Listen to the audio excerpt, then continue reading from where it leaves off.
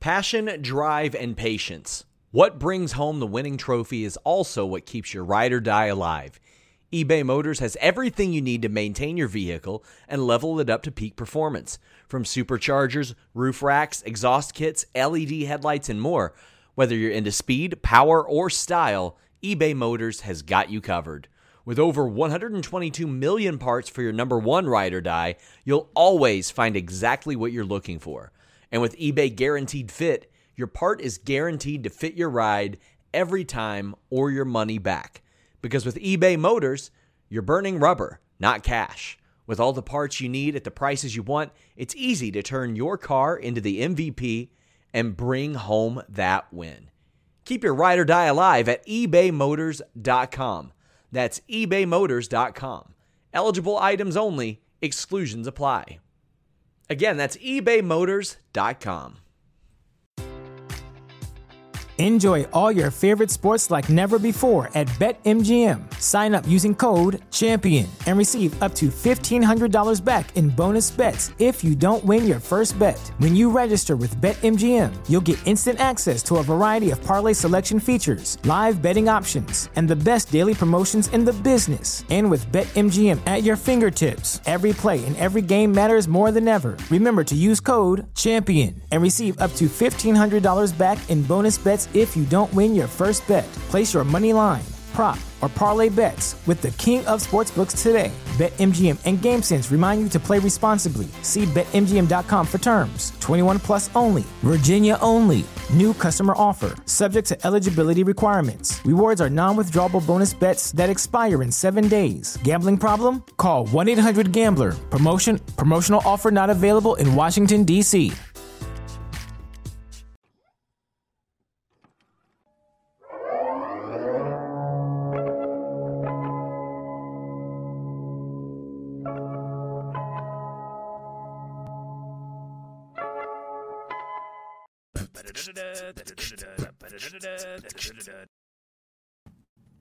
It's Thursday, and you know what that means. That means it's time to ignite the dynamite the day after the dynamite, right here on Day After Dynamite, and I am your Day After Dynamite host, Will Washington. Not alone here, though. I am joined by a man who just knocked his microphone over. I was hoping that you wouldn't actually put attention to this. What are you doing, mate? What are you doing? But he is Wrestle Talk's own, one of the funniest men, I think, in this space. Definitely one of the funniest men from across the pond. He is Sae Nyangi. California! I think this is the first time this year this nickname's been picked up again because you guys don't mention it anymore. As a Grab City superfan here, like I listen to your show every week. Your 3-hour podcast like Godfather 1 and 2, but it's worth it. It gets me through my train journeys. I often laugh to myself, and I'm like, these brothers are just too much. But I am so proud of the success you guys have. I've never met you guys in real life, but I feel like I know you guys because I listen to you guys every week, and I hear your opinions. It's so balanced. It's so measured. It's so incredible. 3 black brothers, different black brothers from different states. Unite together to create a superpower, a nucleus, if you will, that has blown up, captured pop culture. There's been some hate. I've seen some hate, but don't listen. If you're getting hate, that means you're doing something great. If you have no haters, that means you're dusty. You're a bum. No one cares about you. You got 6 followers. If you're getting hate with Washington, don't worry. People, they want to bask in your glory. They want to enhance and fill the story. Hi guys, I'm Sae. How's it going? I can go for hours and people will be like, get to Dynamite, you piece of crap. And we will get to Dynamite. We got a lot to get to. Don't forget with this big Day After Dynamite that we want to hear from you. We want to hear anything you've got to say. Send us your super chat. Send us your humper chats. YouTube.com/Fightful is the way to send us a humper chat. Or no, that's the way to send us a super chat. Oh, and check out the Great Muda shirt right here. Yes. Of course, if you're listening via audio, this doesn't make any sense to you. But if you're watching, Great Muda. Yeah, had his last match this week, so had to pay homage to the man himself. You can send us a super chat Be like Uriel, who says, can't speak today. Just showing some support. Sat-E is a riot. Thanks for all the content, gents. Can't wait for the next episode of Graps and After the Week. Will, thank you. I appreciate that. Yeah, so funny thing. I actually just watched Dynamite. Literally just finished it about an hour ago because I, last night, was at the Denver premiere of Cocaine Bear. And so... Okay, Elizabeth Banks, how did she do? I tweeted a couple weeks ago about how, like, there's no love for stupid movies anymore. And, everybody's like, oh, it's got to be like a solid Rotten Tomato. Like, if it doesn't have a solid score of Rotten Tomatoes, and I don't know what this movie's going to do. My guess is like 47.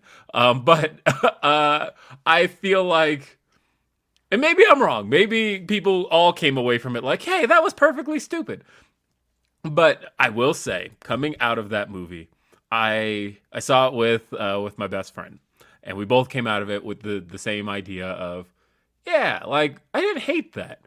It was perfectly dumb, and it's exactly what it sounds like. It is literally about a bear who gets addicted to cocaine and goes on a cocaine-fueled rampage of people in the forest.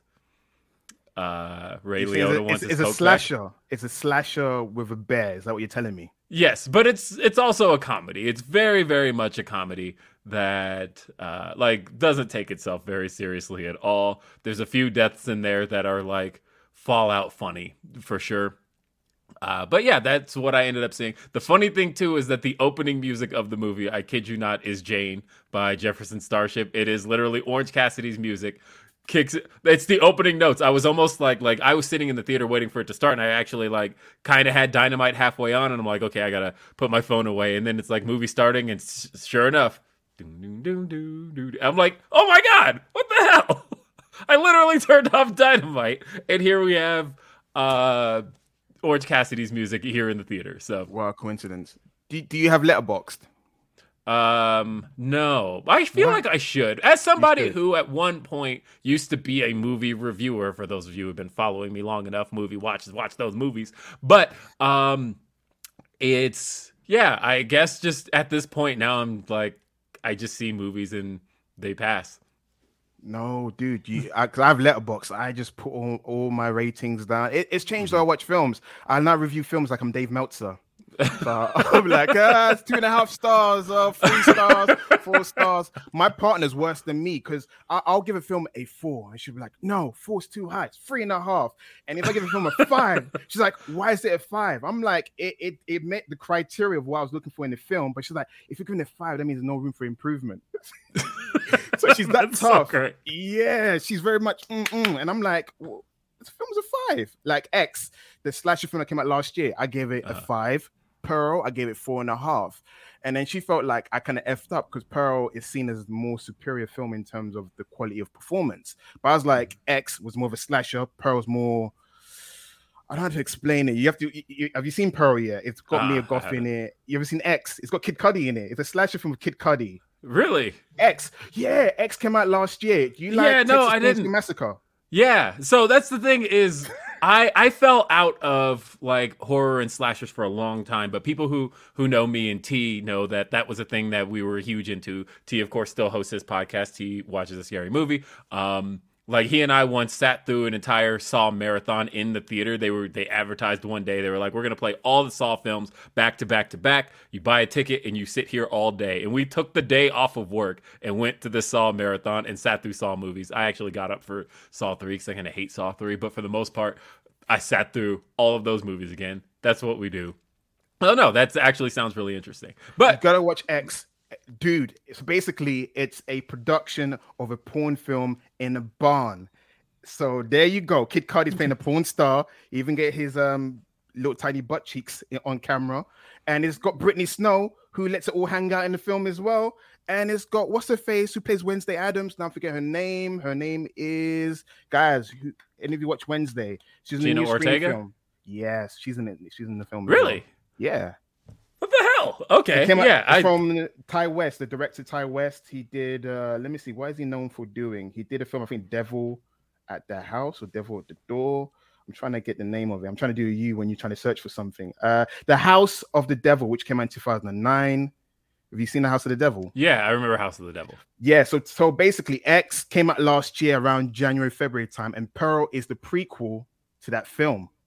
So the antagonist of the film, because Mia Goth plays both characters. She plays the old lady prosthetic in X, and she plays the younger version and also the protagonist in X and Pearl. So you got to check out, brother. After I speak to you on this, I'll message you like, check out X and Pearl. Okay, all right, I will check out X. Hey, you know what time it is here in the show. Will Washington! Thank you, Jeremy Lambert. How's it going? How are you? I am great. How are you, Jeremy? I'm well because I see your guest is Sat, who I love. I've done one show with him, and he became my favorite person ever. Love him way more than SP3, who needs to get punched in the face. I love Sat. You can't be saying that. Jeremy, I love you too, brother. But you can't slander the good name of my big brother, SP, man. You can't be doing that. Oh, SP3 knows I love him as well. I know you guys got a thing going on, but I still have to I defend brothers. That's what I do. I defend all my brothers that I love. I respect that about you. I respect that. You know, you will not even join in on my SP3 slander. You will defend him, and I respect that instead of jumping sides on him. No, I'll never do that. I even confessed that he was my best co-host, and he tagged Tempest, like the shit story he is.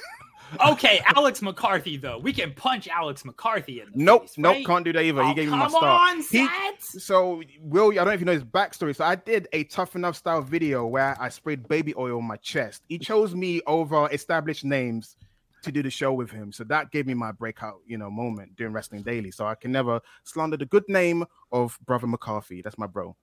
Oh, that's my worst enemy. I can't stand Alex McCarthy. He's the worst person in the world. I'll tell him you said that. Is he still champion in your show thing, the debate show thing? Yeah, I think he's still the champion, unfortunately. I'll tell him myself that I said that. He knows that I can't stand him. When are we bringing back Pillar to Post, Will? When are we bringing back Pillar to Post? Find people who want to do it again, probably. I mean, literally, if you did show of hands right now, like you could probably find a good number of people who would return from Pillar to Post. Problem is, them Jeremy podcasts are early on the weekdays, and that's... I got things to do. I got things to do during the day. See, so full disclosure, I try to do them like early, and you're 3 hours behind me. So that's another issue. Is like if I do it at like 1 2 hours. Is it 2? Mountain. What time is it there? 1:21. Okay, it is 2 hours. Sorry.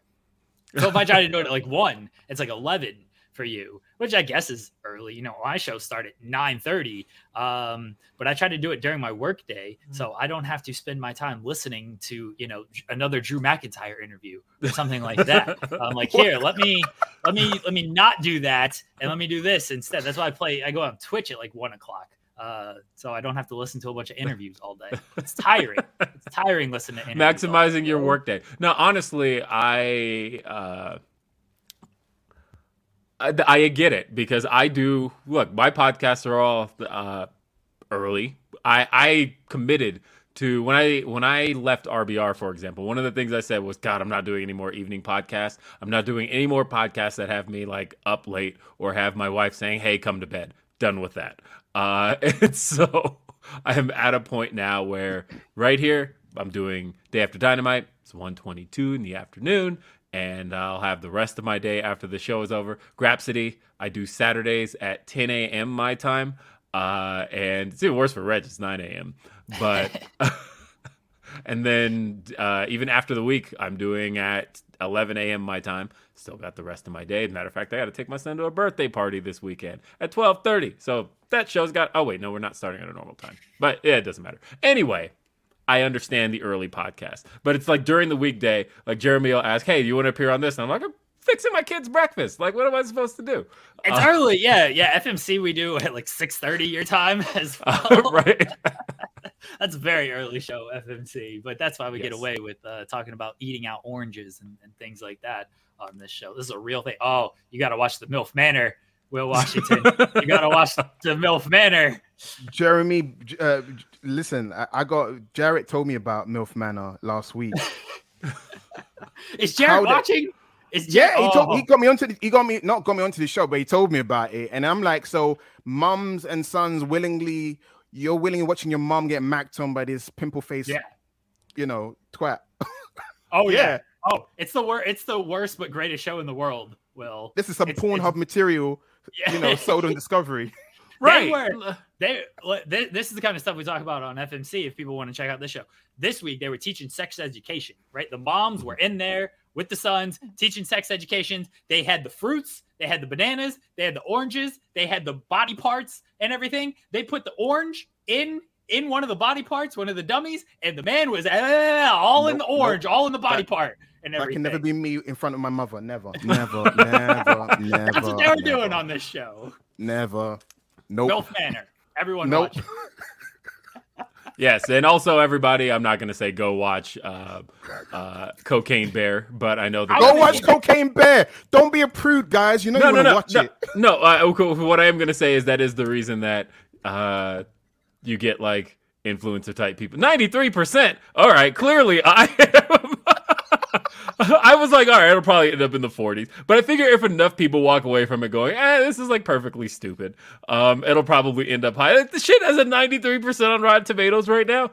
Okay, cool. Listen, I have beef with Rotten Tomato. They said After Sun's a great film. It's the boring piece of shit I've ever seen in my life. After Sun is award nominated, it's getting all this buzz. Sight and Sound called it like the best film of 2022. I was excited, but the first 20 minutes, nothing was happening. It's like watching someone's holiday video. Is that realistic? That's what they're going for, but it's a piece of crap.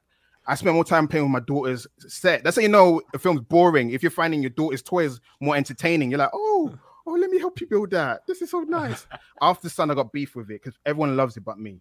I have to say, I recently finally saw Avatar: Way of the Water, and so I liked it. But I have to say, as a 3-hour movie, it's one of those movies that. So okay, have you guys seen it? Either of you? I've seen neither Avatar. Okay, neither. So of course the big boycotting is just out of principle on this point. The main plot of the movie, of course, is that in the first Avatar movie, and look, you had 15 years to see the shit. But in the first movie, they were the Na'vi were the people who lived on Pandora, but you only got to know the Na'vi of the forest. But it turns out that there's different tribes of Na'vi, including, hey, the movie's called Way of the Water. They're the water people. And so our main characters basically have to flee their tribe and go live amongst the water people.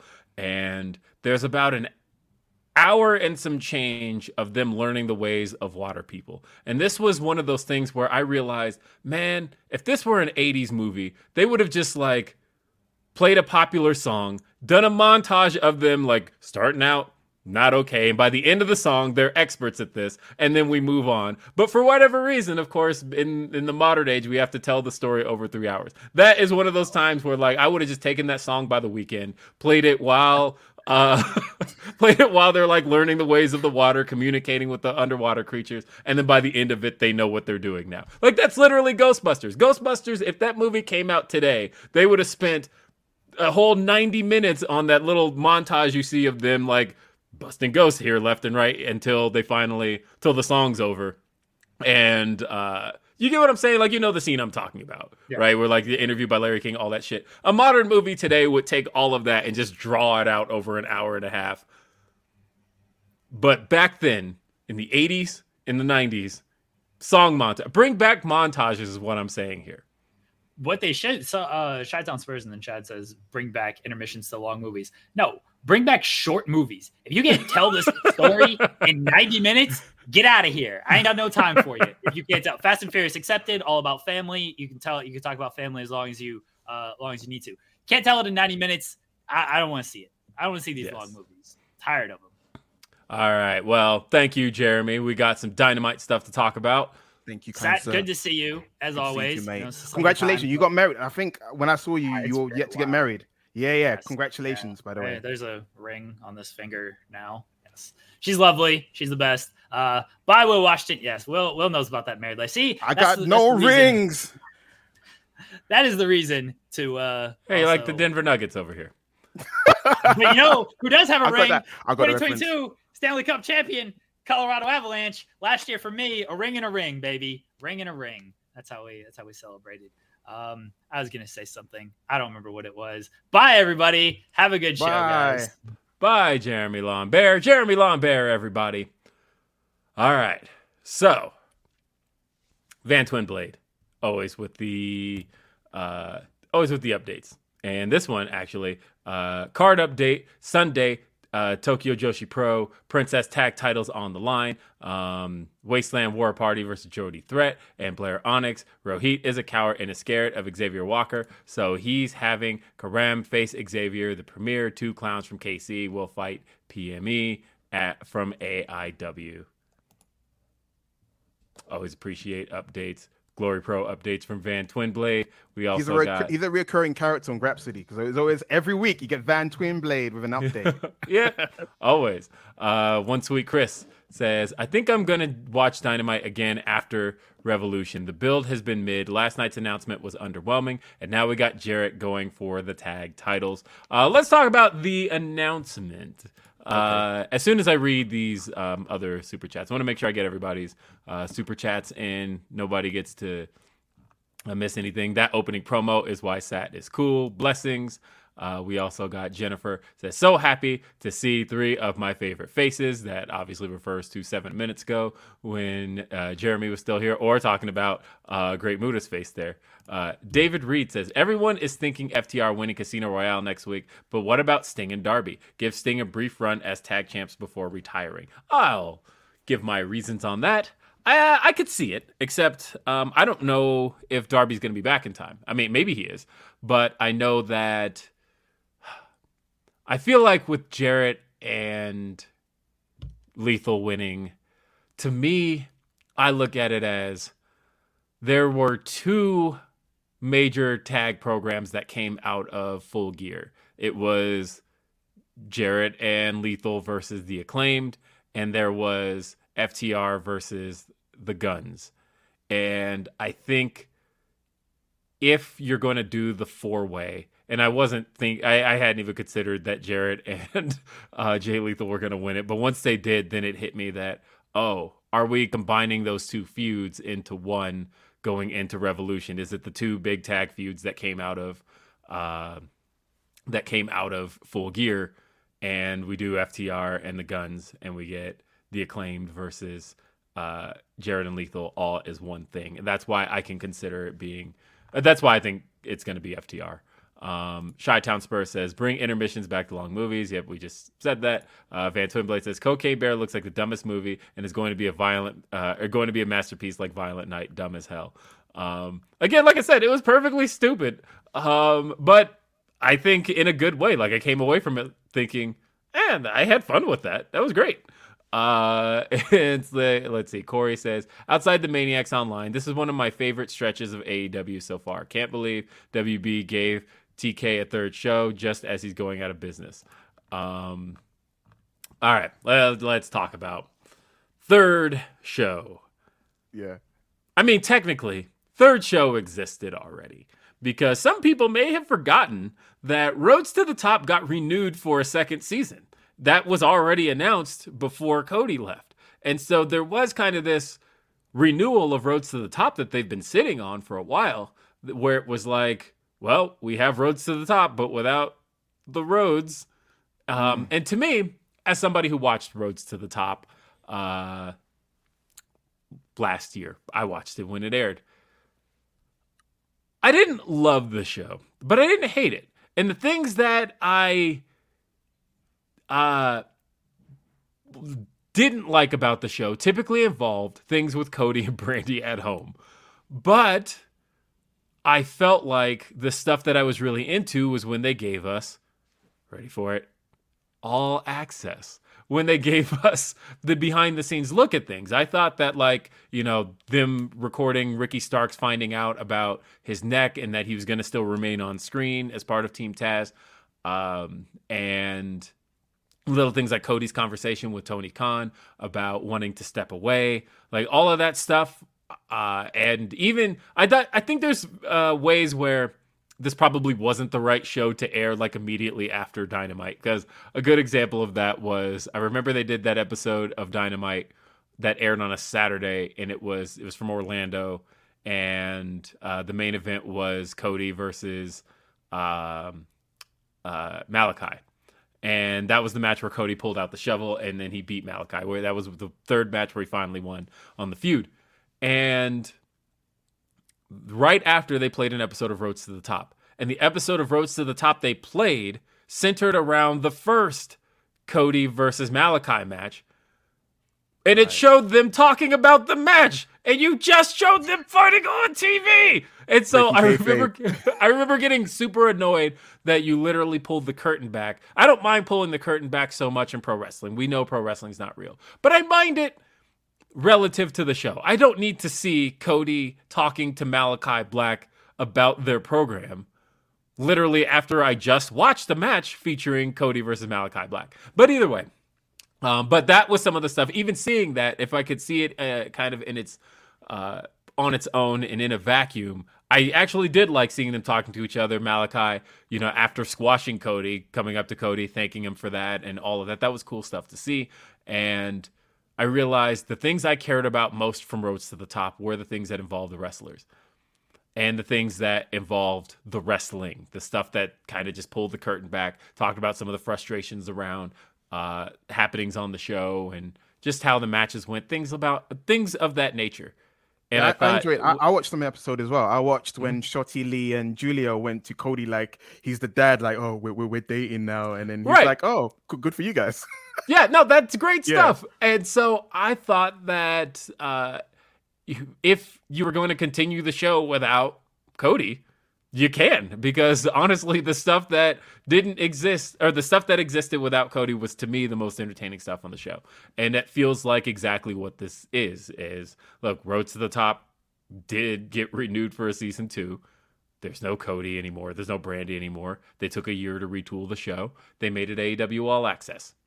They even mentioned Roads to the Top as their first reality project in the press release. Right. And so, of course, talking about the press release, let me just go ahead and pull that up. Let's just go into my emails because, folks, I am press, so I get sent this stuff. But I was sitting in Cocaine Bear when it came, and I'm like, don't open that. That's just rude. But so it talks about, it says TBS has greenlit its first unscripted series of 2023. Its first. Ooh. Further expanding its All Elite Wrestling franchise with AEW All Access, a follow doc from the perspectives of the league's biggest stars. The new series, which was just announced during another red-hot episode of TBS's AEW Dynamite, is slated to premiere this March. Billed as the ultimate behind-the-scenes experience for fans, the series will feature Adam Cole, Dr. Britt Baker, Sammy Guevara, Ty Conti, the Young Bucks, which I thought was interesting because the Young Bucks were adamantly against being featured in Roads to the Top. So much so that their faces are blurred in that show just when they walk by in the background. And so I am curious that was... that fueled a lot of the speculation around what was going on with Cody and the Bucks at the time, because here Cody's filming this reality show that cannot feature the Young Bucks for some reason. They literally walk by in the background of an episode and you just see a censor over their face. Why is that? I don't know. But they're going to be featured in the show, Saraya, Wardlow, and Eddie Kingston, along with Tony Khan. What? Forget Tony. Where's Jade Cargill? Yes. What? That's like a no-brainer. It's like she was great. SB3, you put in the comments. Shout out to bro SB3 in the comments. The beef between Jade and Red Velvet. That was one of my highlights. That was one of the highlights. That's the stuff I wanted to see more of like, oh, you slapped her too hard? Holy hell. Yeah. Like, okay, now y'all got to square this up. And also, there's a few things. One, there's a lot that's explained, right? Like, Sammy Guevara, of course, quit doing the vlog on the regular. Now we know why. Like, he stopped doing it right around the time this started filming, which was back in November. And so now it kind of makes sense that, of course, Sammy Guevara, if he was being filmed by TNT or TBS, couldn't do his vlog anymore because it wouldn't necessarily make sense. But yeah, I would have wanted to see a few more people on here. It feels like they really wanted to focus on some of the relationships in the company. Like, clearly it centers around Adam Cole and Britt Baker.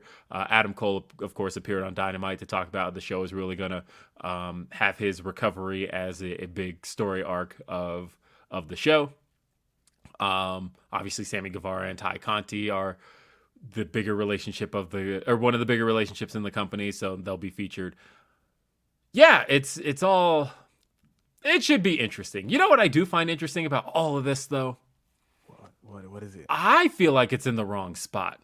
When I think of content like this, because I think about how Total Divas was able to kind of open a whole new avenue to people who weren't necessarily exposed to pro wrestling, but but we're into reality TV. And so there's a lot of people. I tell the story all the time of the time I sat next to somebody at a WWE house show one time, and Eva Marie had wrestled, and they were like, "Oh, hey, it's Natalie." And I'm like, "Who the fuck are you talking about?" I had never seen an episode of Total Divas. So I'm like, "Do you mean Natalia? Like, what are you talking about?" And she's like, "Natalie." And I thought, And this person didn't watch WWE TV. They only watched Total Divas, but they got tickets to this WWE show and were like, I'm going to go watch this thing I see. They're like, I want to see the fallout of the stuff I see on Total Divas. So, like, there's an audience for reality TV, obviously. And it could be a big... This show is sponsored by BetterHelp. If you had an extra hour in your day, what is the first thing that you would do? Read a book, take a nap, play some video games, do something for a friend, volunteer. A lot of us spend our lives wishing that we had more time. But the question is, time for what? And if it was unlimited, how would you go about using it? The best way to squeeze that special thing into your schedule is to know what's important for you and to make it a priority. And therapy can help you find what matters to you so you can do more of it. Therapy is so valuable. It's gotten me through some tough times, really helped me reflect on things that are important, specifically with BetterHelp. If you're thinking about starting therapy, give BetterHelp a try. It's entirely online, designed to be the convenient, flexible, and suited to your schedule. This is so beneficial when you've got that crammed schedule and you can't even imagine finding that extra hour. You can do it all from home. Fill out a brief questionnaire, get matched with a licensed therapist, and switch therapists at any time for no additional charge. Learn to make time for what makes you happy with BetterHelp. Visit BetterHelp.com/Fightful today to get 10% off your first month. That's BetterHelp, HELP.com/Fightful. It's so flexible and it can help you find that social sweet spot with BetterHelp. That's BetterHelp.com/Fightful. Entry point to pro wrestling, and we've seen it in the past. So to me, I think it's interesting that Warner Brothers Discovery owns the number one reality TV network on the planet in TLC. And so to me, thinking about, I would throw this show on TLC instead of TBS. To me, it makes more sense to put this show in a place where people who watch reality TV can kind of get their eyes on pro wrestling and less about trying to get pro wrestling fans to watch reality TV. I think that's probably a bigger ask. But I don't know. I agree. It's kind of like when they put Total Divas on E, and E was notoriously known for, celebrity stuff, the Kardashians, right. Hello. So I get what you're saying. They should have done that. And maybe it's because of the deal they had with TBS. They have to honor it, and that's where we can all access. But yeah, I'm with you 100%. It's like, if TLC is owned by Warner Brothers, then why not do it there? Yeah. So that's my thinking. And like, because Corey says that it makes more sense, but so far I haven't seen a lot of cohesion out of this merger company yet. But that's not true, because you've seen BattleBots. That's a Discovery show that's been airing on TBS. The reruns air on TBS. So I'm hoping that at least do some reruns on TLC. I think that, to me, that makes the most sense to get a lot out of the reality audience. And maybe that was something that was a goal of theirs, but I would hope that cohesion. And I'm pretty sure that the what is her name? Why am I drawing a blank on the head of TBS? She runs both networks. Kathleen Finch. There it is. I don't know why. I was literally about to type it in, and then there it was, Kathleen Finch. But anyway, she runs the entire cable division, and so she oversees both. So maybe there is obviously some method to the madness, and I'm hoping to see what that is. But we shall see. That was the big announcement. That was a big announcement, and also there's a lot of uproar over the announcement, and then it is quite interesting. I just want to get what your opinion is on the uproar.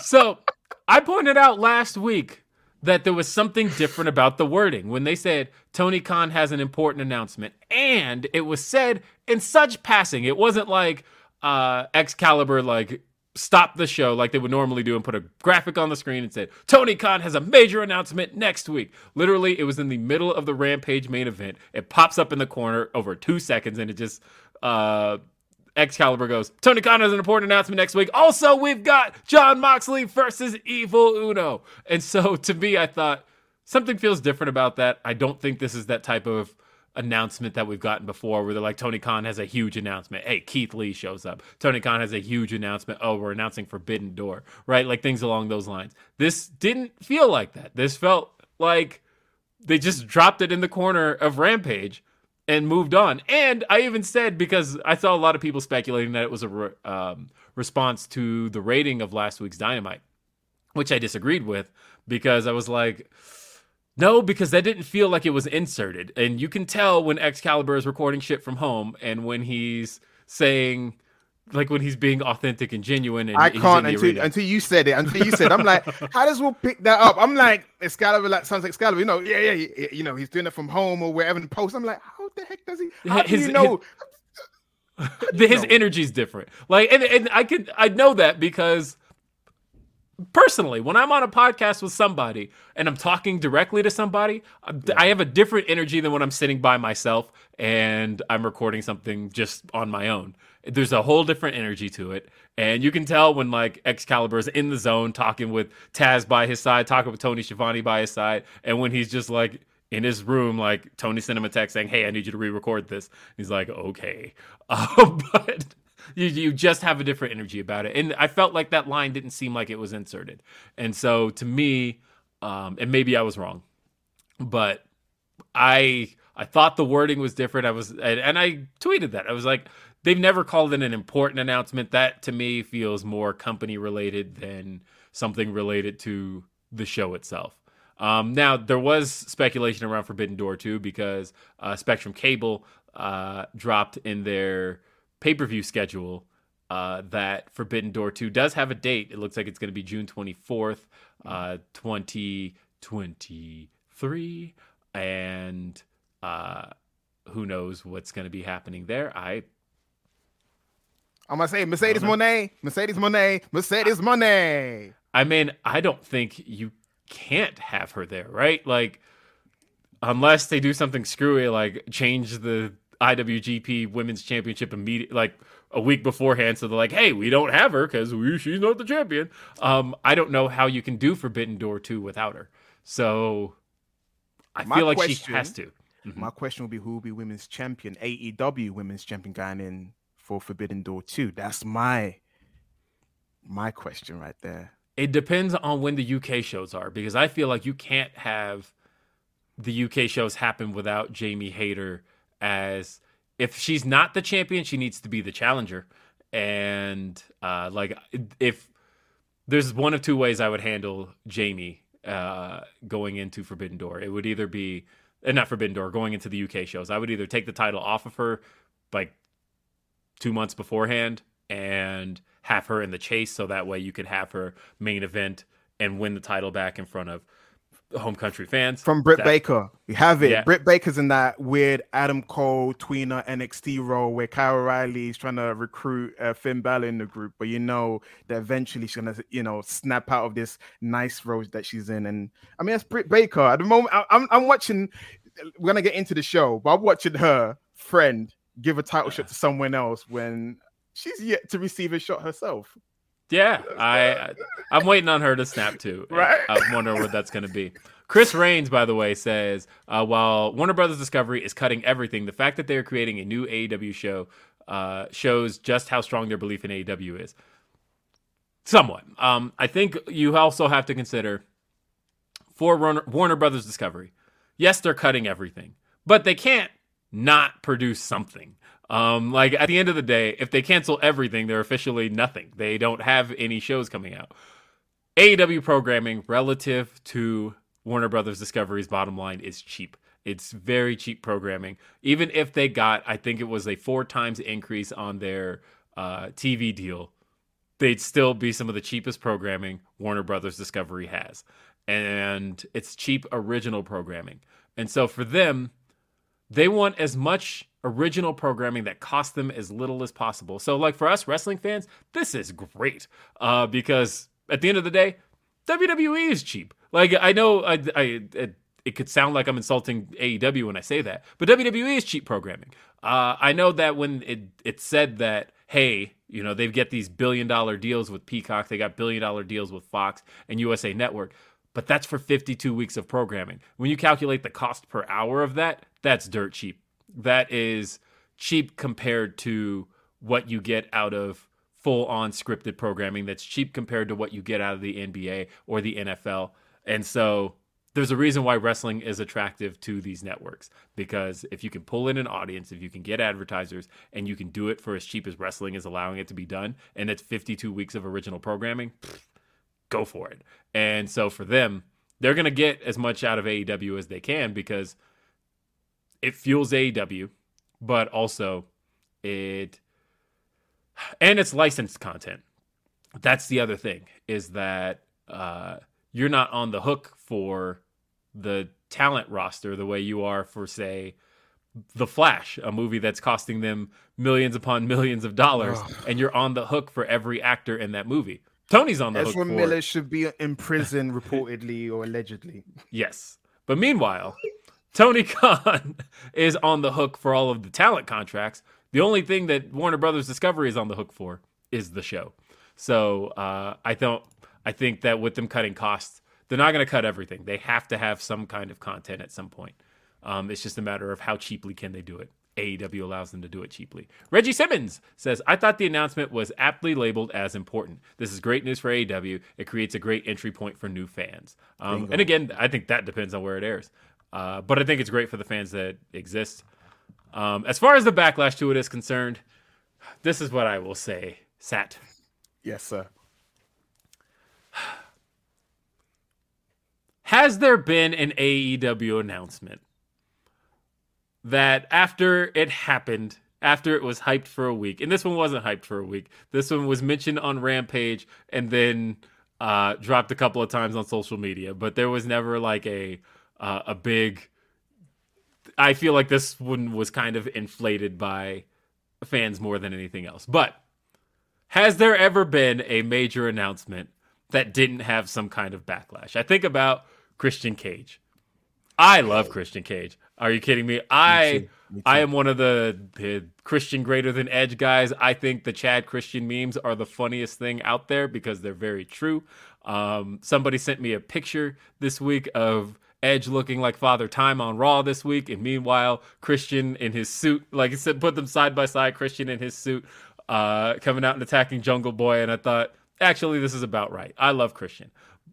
But I know that not everybody does, that a lot of people view him as the Marty Jannetty of that team, even though... But who does that? Whoever thinks that we need to have a conversation, like you said yourself, Christian Cage in 2005, I don't like watching 2005 WWE because you see the gradual the groundswell fan appreciation for the guy. The man that should have faced John Cena at SummerSlam 2005. Yeah, at SummerSlam, definitely. At SummerSlam, he should have had the title match. Why did Jericho get the spot? You know, one day we need to talk about that because I hate that period because Jericho, Christian was over. Tyson Tonko, him, that energy, that music, not that crappy music he had when he came back. That music, that music, waterproof blonde. No, when those strings hit, the crowd goes nuts. Like the week before the draft, when he comes out and calls out Cena. Yes. And it's almost like WWE, like in a backwards way, listen to the fans, right? Because there was this, I remember in 2005, there was this big push that was like, send Christian to SmackDown, send Christian to SmackDown. But the reason that existed was because people wanted to see Christian versus Cena so bad. And it was like, okay, you got to draft Christian to SmackDown. And then, oh, even better, SmackDown came to us. And like when Cena got drafted to Raw, there was immediately this feeling of, are we getting the Christian match? And then, Cena comes out, he cuts his promo and all of that. And then he does, do you want some? Come get some. Christian's music hits. Everybody's going nuts because we realize the moment is in front of us. Christian versus Cena. Here we go. You've been hinting at this for months, going back to the Royal Rumble when they had that confrontation. Christian picks the number, all of that. Christian cutting the rap at Backlash and calling John Cena, Corey Haim, all of that stuff. And he had been calling out Cena for so long, we got this confrontation. And then you drafted Christian to SmackDown after you drafted Cena to Raw. The only reason people wanted Christian on SmackDown was because they wanted the Cena match. And then we got the confrontation. They did the triple threat at Vengeance. And then they drafted Christian. And I remember feeling like, no, you're doing this wrong. No, now is not the time for Christian on SmackDown. Christian should be on Raw with John Cena. What are you doing? And the funny thing was, what was the reason that we were given from the reporters? At the time, they said that, well, they found out Chris Jericho was leaving the company at the time, and so they wanted to give him an exit storyline, so they put him with Cena. But Christian left a month later, so you lost both.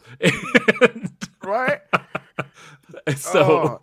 They put him on SmackDown, let him feud with Booker T. Oh, JBL faced Batista at SummerSlam when it could have been Christian versus Batista and then put the title on Christian. Then you would have had a great run. And that run he had in TNA, that could have been on WWE, got into 2006. So many things. They blew so much there, especially because I remember feeling like the rise of Christian felt so special at that time period because as a, I was a teenager through the Attitude Era.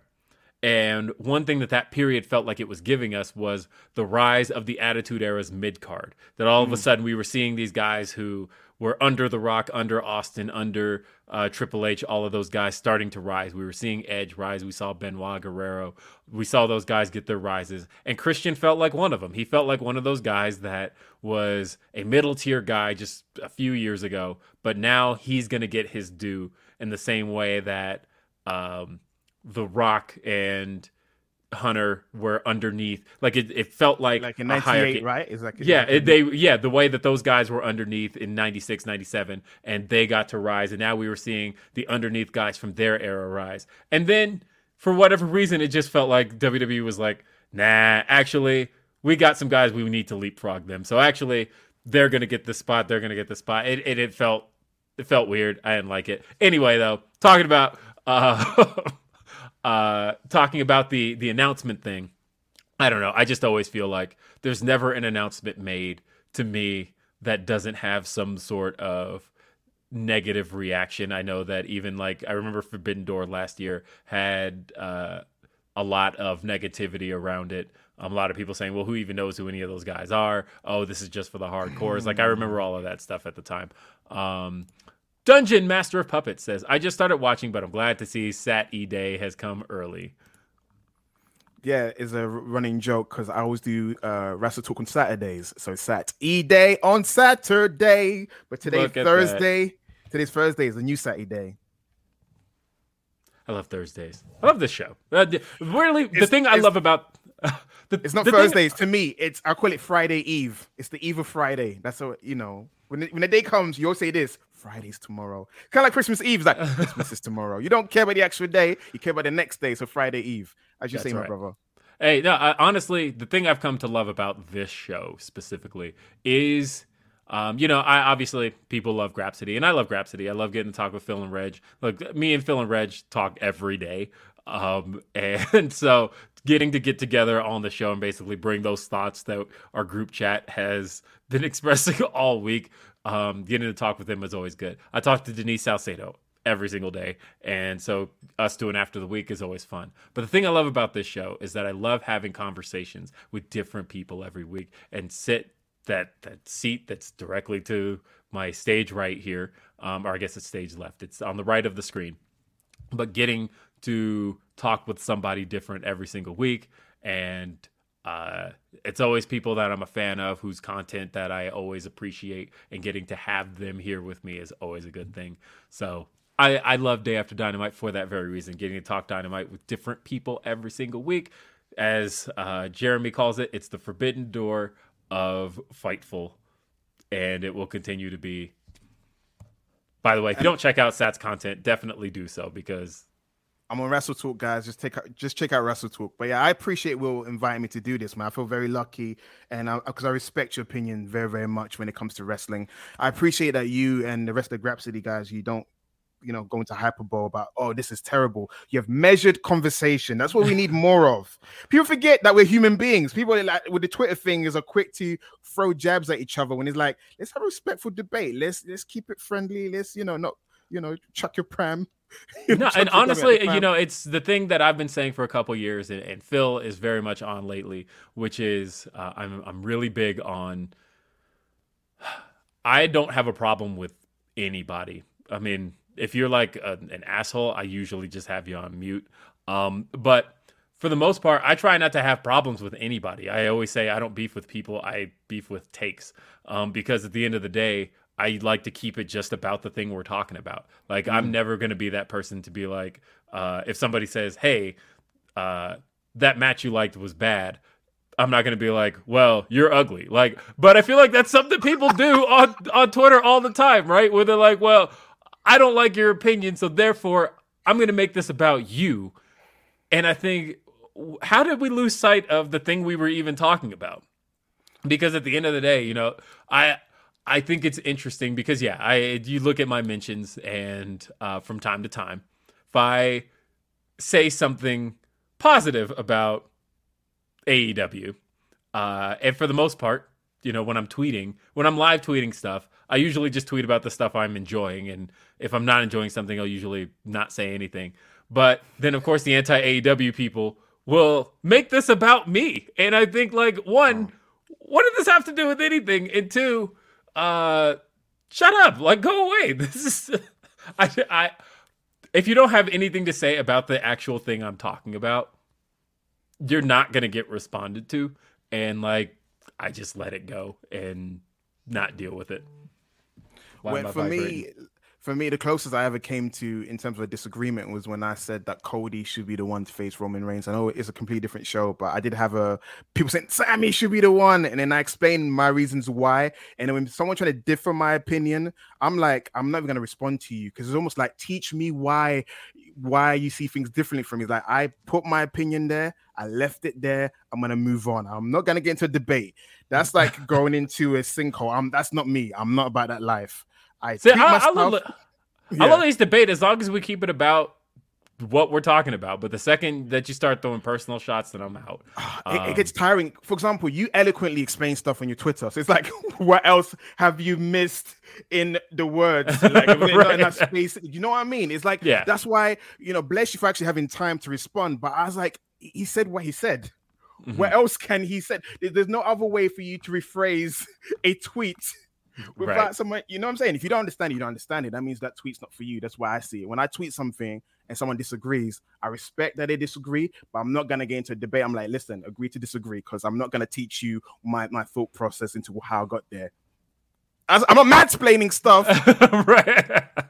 Lord Zypher, by the way, says, I find it impossible to believe Hobbs will not be on the Revolution card. What do you think the chances the face of the Revolution ladder match gets added and Hobbs is the Joker? I don't think they ever do the Joker in the face of the Revolution ladder match. I think that's usually just because everybody's in the ring at once. But I mean, 2 years in a row they've done it. I don't see why they don't do it a third to see who gets the shot at Wardlow or Samoa Joe, depending on who walks out of that match. Alexis Ramirez says Christian greater than Edge. I mean, I've always thought so. I agree as well. Like, yeah, Christian's that guy. Give him anything, he makes it work. Crybaby gimmick, he makes it work. Make him a Junior Rock, he makes it work. Him and Trish, he makes it work. I tend to forget that where the peeps came from was him being Junior Rock. Like him, they're going to rename him or something. I have to go back. There was a rumor, right? They're going to rename him. But the thing was, Rock had dubbed him the new People's Champ, or not even dubbed him, but he said he was the new People's Champ, and he's like, I'm doing this for my peeps. And all of a sudden, he has peeps, but it was literally him being the Junior Rock. He was the People's Champ.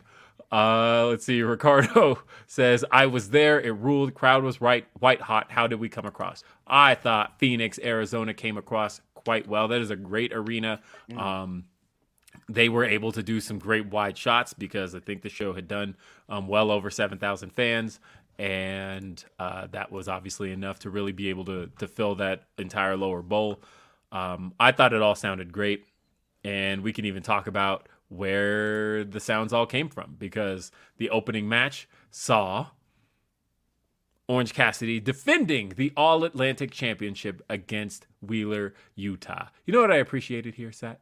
What did you appreciate, my friend?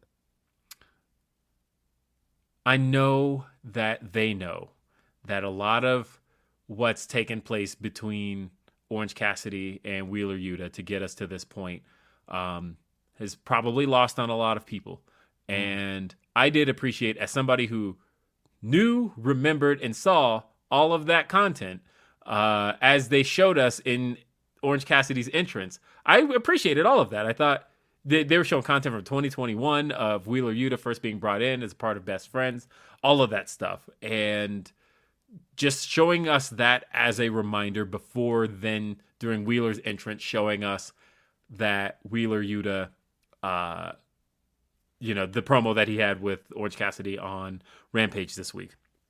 Because I know we tend to harp on over-explaining things to fans, but I don't like to look at it from that perspective.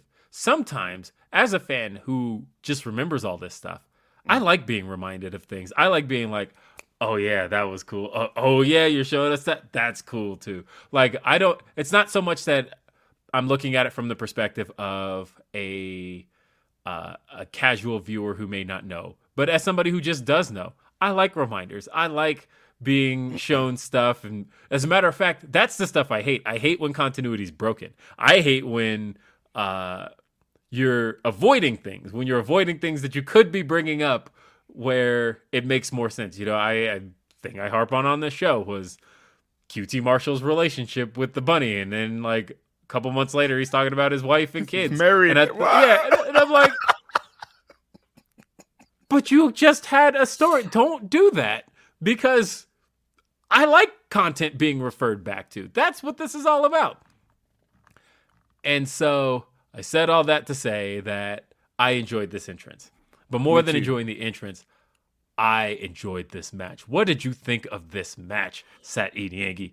Well, sir, I agree with you in terms of the entrance. I wrote down in my notes that I loved it how they recapped everything as they were coming down the ring. It was a great spot to do it as well. You got both men coming down, and then you had the whole video recapping the promos and then the history. But in terms of the match, I wrote down the AA, that's what I'm calling it. The AA title is the workhorse title thanks to OC. This match slapped. You talk about Will Washington's definition of storytelling, which is in the ring, right? The seat belt, and then you had the rat trap, the mouse trap, then you got Claudio smacking the crap out of Wheeler. He's like, stop doing the best friend style wrestling. Go do some BCC style wrestling, and how he turned it around and he became more aggressive in the ring. And then I love also the storyline thread throughout the show is how the Blackpool Combat Club are leaning towards the tweener / Hildom. Yeah, they really are. Episode. But I enjoy the match, and I feel like Orange Cassidy is like the best champion the company has, because the reason why I say that is you never say, where's Orange Cassidy going to be for Revolution? You never really think about that, because he just wrestles. He's like, my guy's got his belt in his backpack. putting on great shows every single week. You know what I'm saying? Mm-hmm. No, honestly, I don't know what he's got going on for Revolution, but after this was over, I want Claudio. I came out of this going, you know what? I've always said Claudio's whole career, Claudio works best with smaller guys. That was a thing he excelled at in Chikara. That is a thing that he excelled at as Cesaro. That is a thing that he just continues to excel at, because when you put him in the ring with a smaller guy, he can just work around them and they work around him, and it creates just this incredible dynamic. That's what I came out of this wanting. All I saw was Claudio disgusted with OC style. Absolutely give me Claudio Castagnoli versus Orange Cassidy at Revolution. But who wins though? Who wins? That's the hard thing, because he's RH champion, and you don't want RH champion to lose. He's the AA champion. That's a tough one. Yeah, see what I mean? It's quite hard, because I feel like it would be a great feather in Orange Cassidy's cap to beat Claudio. But then again, you're trying to do the honor club thing. You can't have optics is a thing, right? Optics will be like, this guy jobbed to the comedy guide. He ruined the title. He's the worst champion ever. You see the tweets already? Yeah, I know. The hard thing for me is, see, this is where I would do the Tony Khan cop-out, because I will look at it as, hey, I have a mechanism that no other company has. I got time limits. I would make them go full 20 and back out. I'd go, hey, it's a draw. We don't know who the winner is. Oh, well. Let them guys bang it out for 20 minutes. What I want to see is the swing in Orange Cassidy's hands in his pocket as it's happening. Let's do that. Yes! Doug, there's so much you can do there. Absolutely. No, I thought this match was really good. I think that Orange Cassidy reminds us very often that this guy is a technical marvel. I think that it's more than just having the character work in his matches, but the guy is technically sound. And the way that he's in there with Yuta and they are exchanging, but he incorporates his character into his technical ability so well that I think he's just not appreciated enough as a wrestler. Nope. And I say this as somebody who appreciates him. I tweeted earlier today, I said, so yeah, at this point, I just assume that anyone who doesn't acknowledge Orange Cassidy as a top tier talent doesn't know what they're talking about. What an opening match. They don't. I got a DM from a WWE wrestler who agreed with that. And so just know that when you feel like, when you get in those modes of AEW versus WWE and things along those lines, and you kind of get into the Jim Cornettes of the world who are like, oh, look at Pockets in there. He's a disgrace to this business. Pockets, Pockets, Pockets. Just know that the wrestlers don't see it that way, and that the wrestlers can see what Orange Cassidy brings to the table, and that he is a guy that everybody should want to get in there with. You see how hot this crowd was behind him. Yes. He was the perfect guy to open up this show. That's why I knew the crowd was great as well, because there's been some weeks when Orange Cassidy's intro hits, and when the song starts and the light comes on, you hear tepid reaction. There's some weeks when I got worried that the Orange Cassidy act wasn't as over as it used to be. But listen, last week is a good example of that. Yes. Last week, Laredo, Texas didn't give him that. But this week, Phoenix gave him everything. Yeah, for me, his entrance is the litmus test of the crowd for me. So when his song starts, and if you hear more music than crowd, I'm like, ooh. You know what I'm saying? No, and this was great. I thought he was really good here. I think that, but Wheeler also. Let me give Orange Cassidy just a couple more props, and then I will give it to Wheeler. But Orange Cassidy I think Orange Cassidy is a world-class seller, and I think that that's the thing he does not get enough credit for, that he makes things look painful, and he holds on to them throughout the matches. I think that that is a thing that is underappreciated from Orange Cassidy as well. Phenomenal seller. I think he's an excellent professional wrestler. Wheeler Yuta, though, is also an excellent professional wrestler. Duh. But as you mentioned, the story of him working best friend style, realizing, and then Claudio giving him grief for that, and him turning it around and going into his more Blackpool Combat Club style was great stuff. And the way he was able to switch that up in the match, the way that they were able to play off of each other, and Yeah, you mentioned him having a little bit of a tweenerness to him. I mean, the crowd from the beginning, Wheeler's music hits, they're booing him, and they want Orange Cassidy. Good. I want to see Blackpool Combat Club kind of working a little bit of this tweener side. John Moxley very much was. I thought we'll talk about it later on, but that man, he had Evil Uno in there like a squeeze it, just squeezing the red juice out of him. But so I love this. This was a great way to open the show. This was a great opening match. I came away thinking, all right, I don't know what else this show has, but literally if it ends here, I am A-okay. For me, it was the best match of the night for me. I do feel like, and they gave it ample amount of time as well, which I appreciated. Yes. It could have been a quick TV match where you got straight to the point, OC wins, but they told a story. So many near falls towards the end as well. You didn't know who's going to win at one point. You're like, wait, is Wheeler going to pull it off? And then after that, Orange Cassidy, he gave one of the best modified version, as Gerald would call it, of an orange punch where Yuto's in the kneeling position. It almost looked like a Tito Santana flying burrito forearm to the face. I just love that, connection. Orion Ben 666 says OC did the gum spot better than Caden. That's great stuff. I forgot about that. There was another thing on this show that I'm loving. Some of the new camera direction that they're doing now with, especially when they have better attendance. With this show being one of the better attended shows of the year, with them having the lower bowl pretty much entirely full. One of the things I like that they do is they kind of shoot the hard camera at a bit of an upward angle. And so you're seeing a lot more of the crowd. It looks like this kind of huge sea of people when they shoot at that upward angle. So you're not seeing the backs of the front row anymore. But what you are seeing is just people, and they're lighting them with white lighting.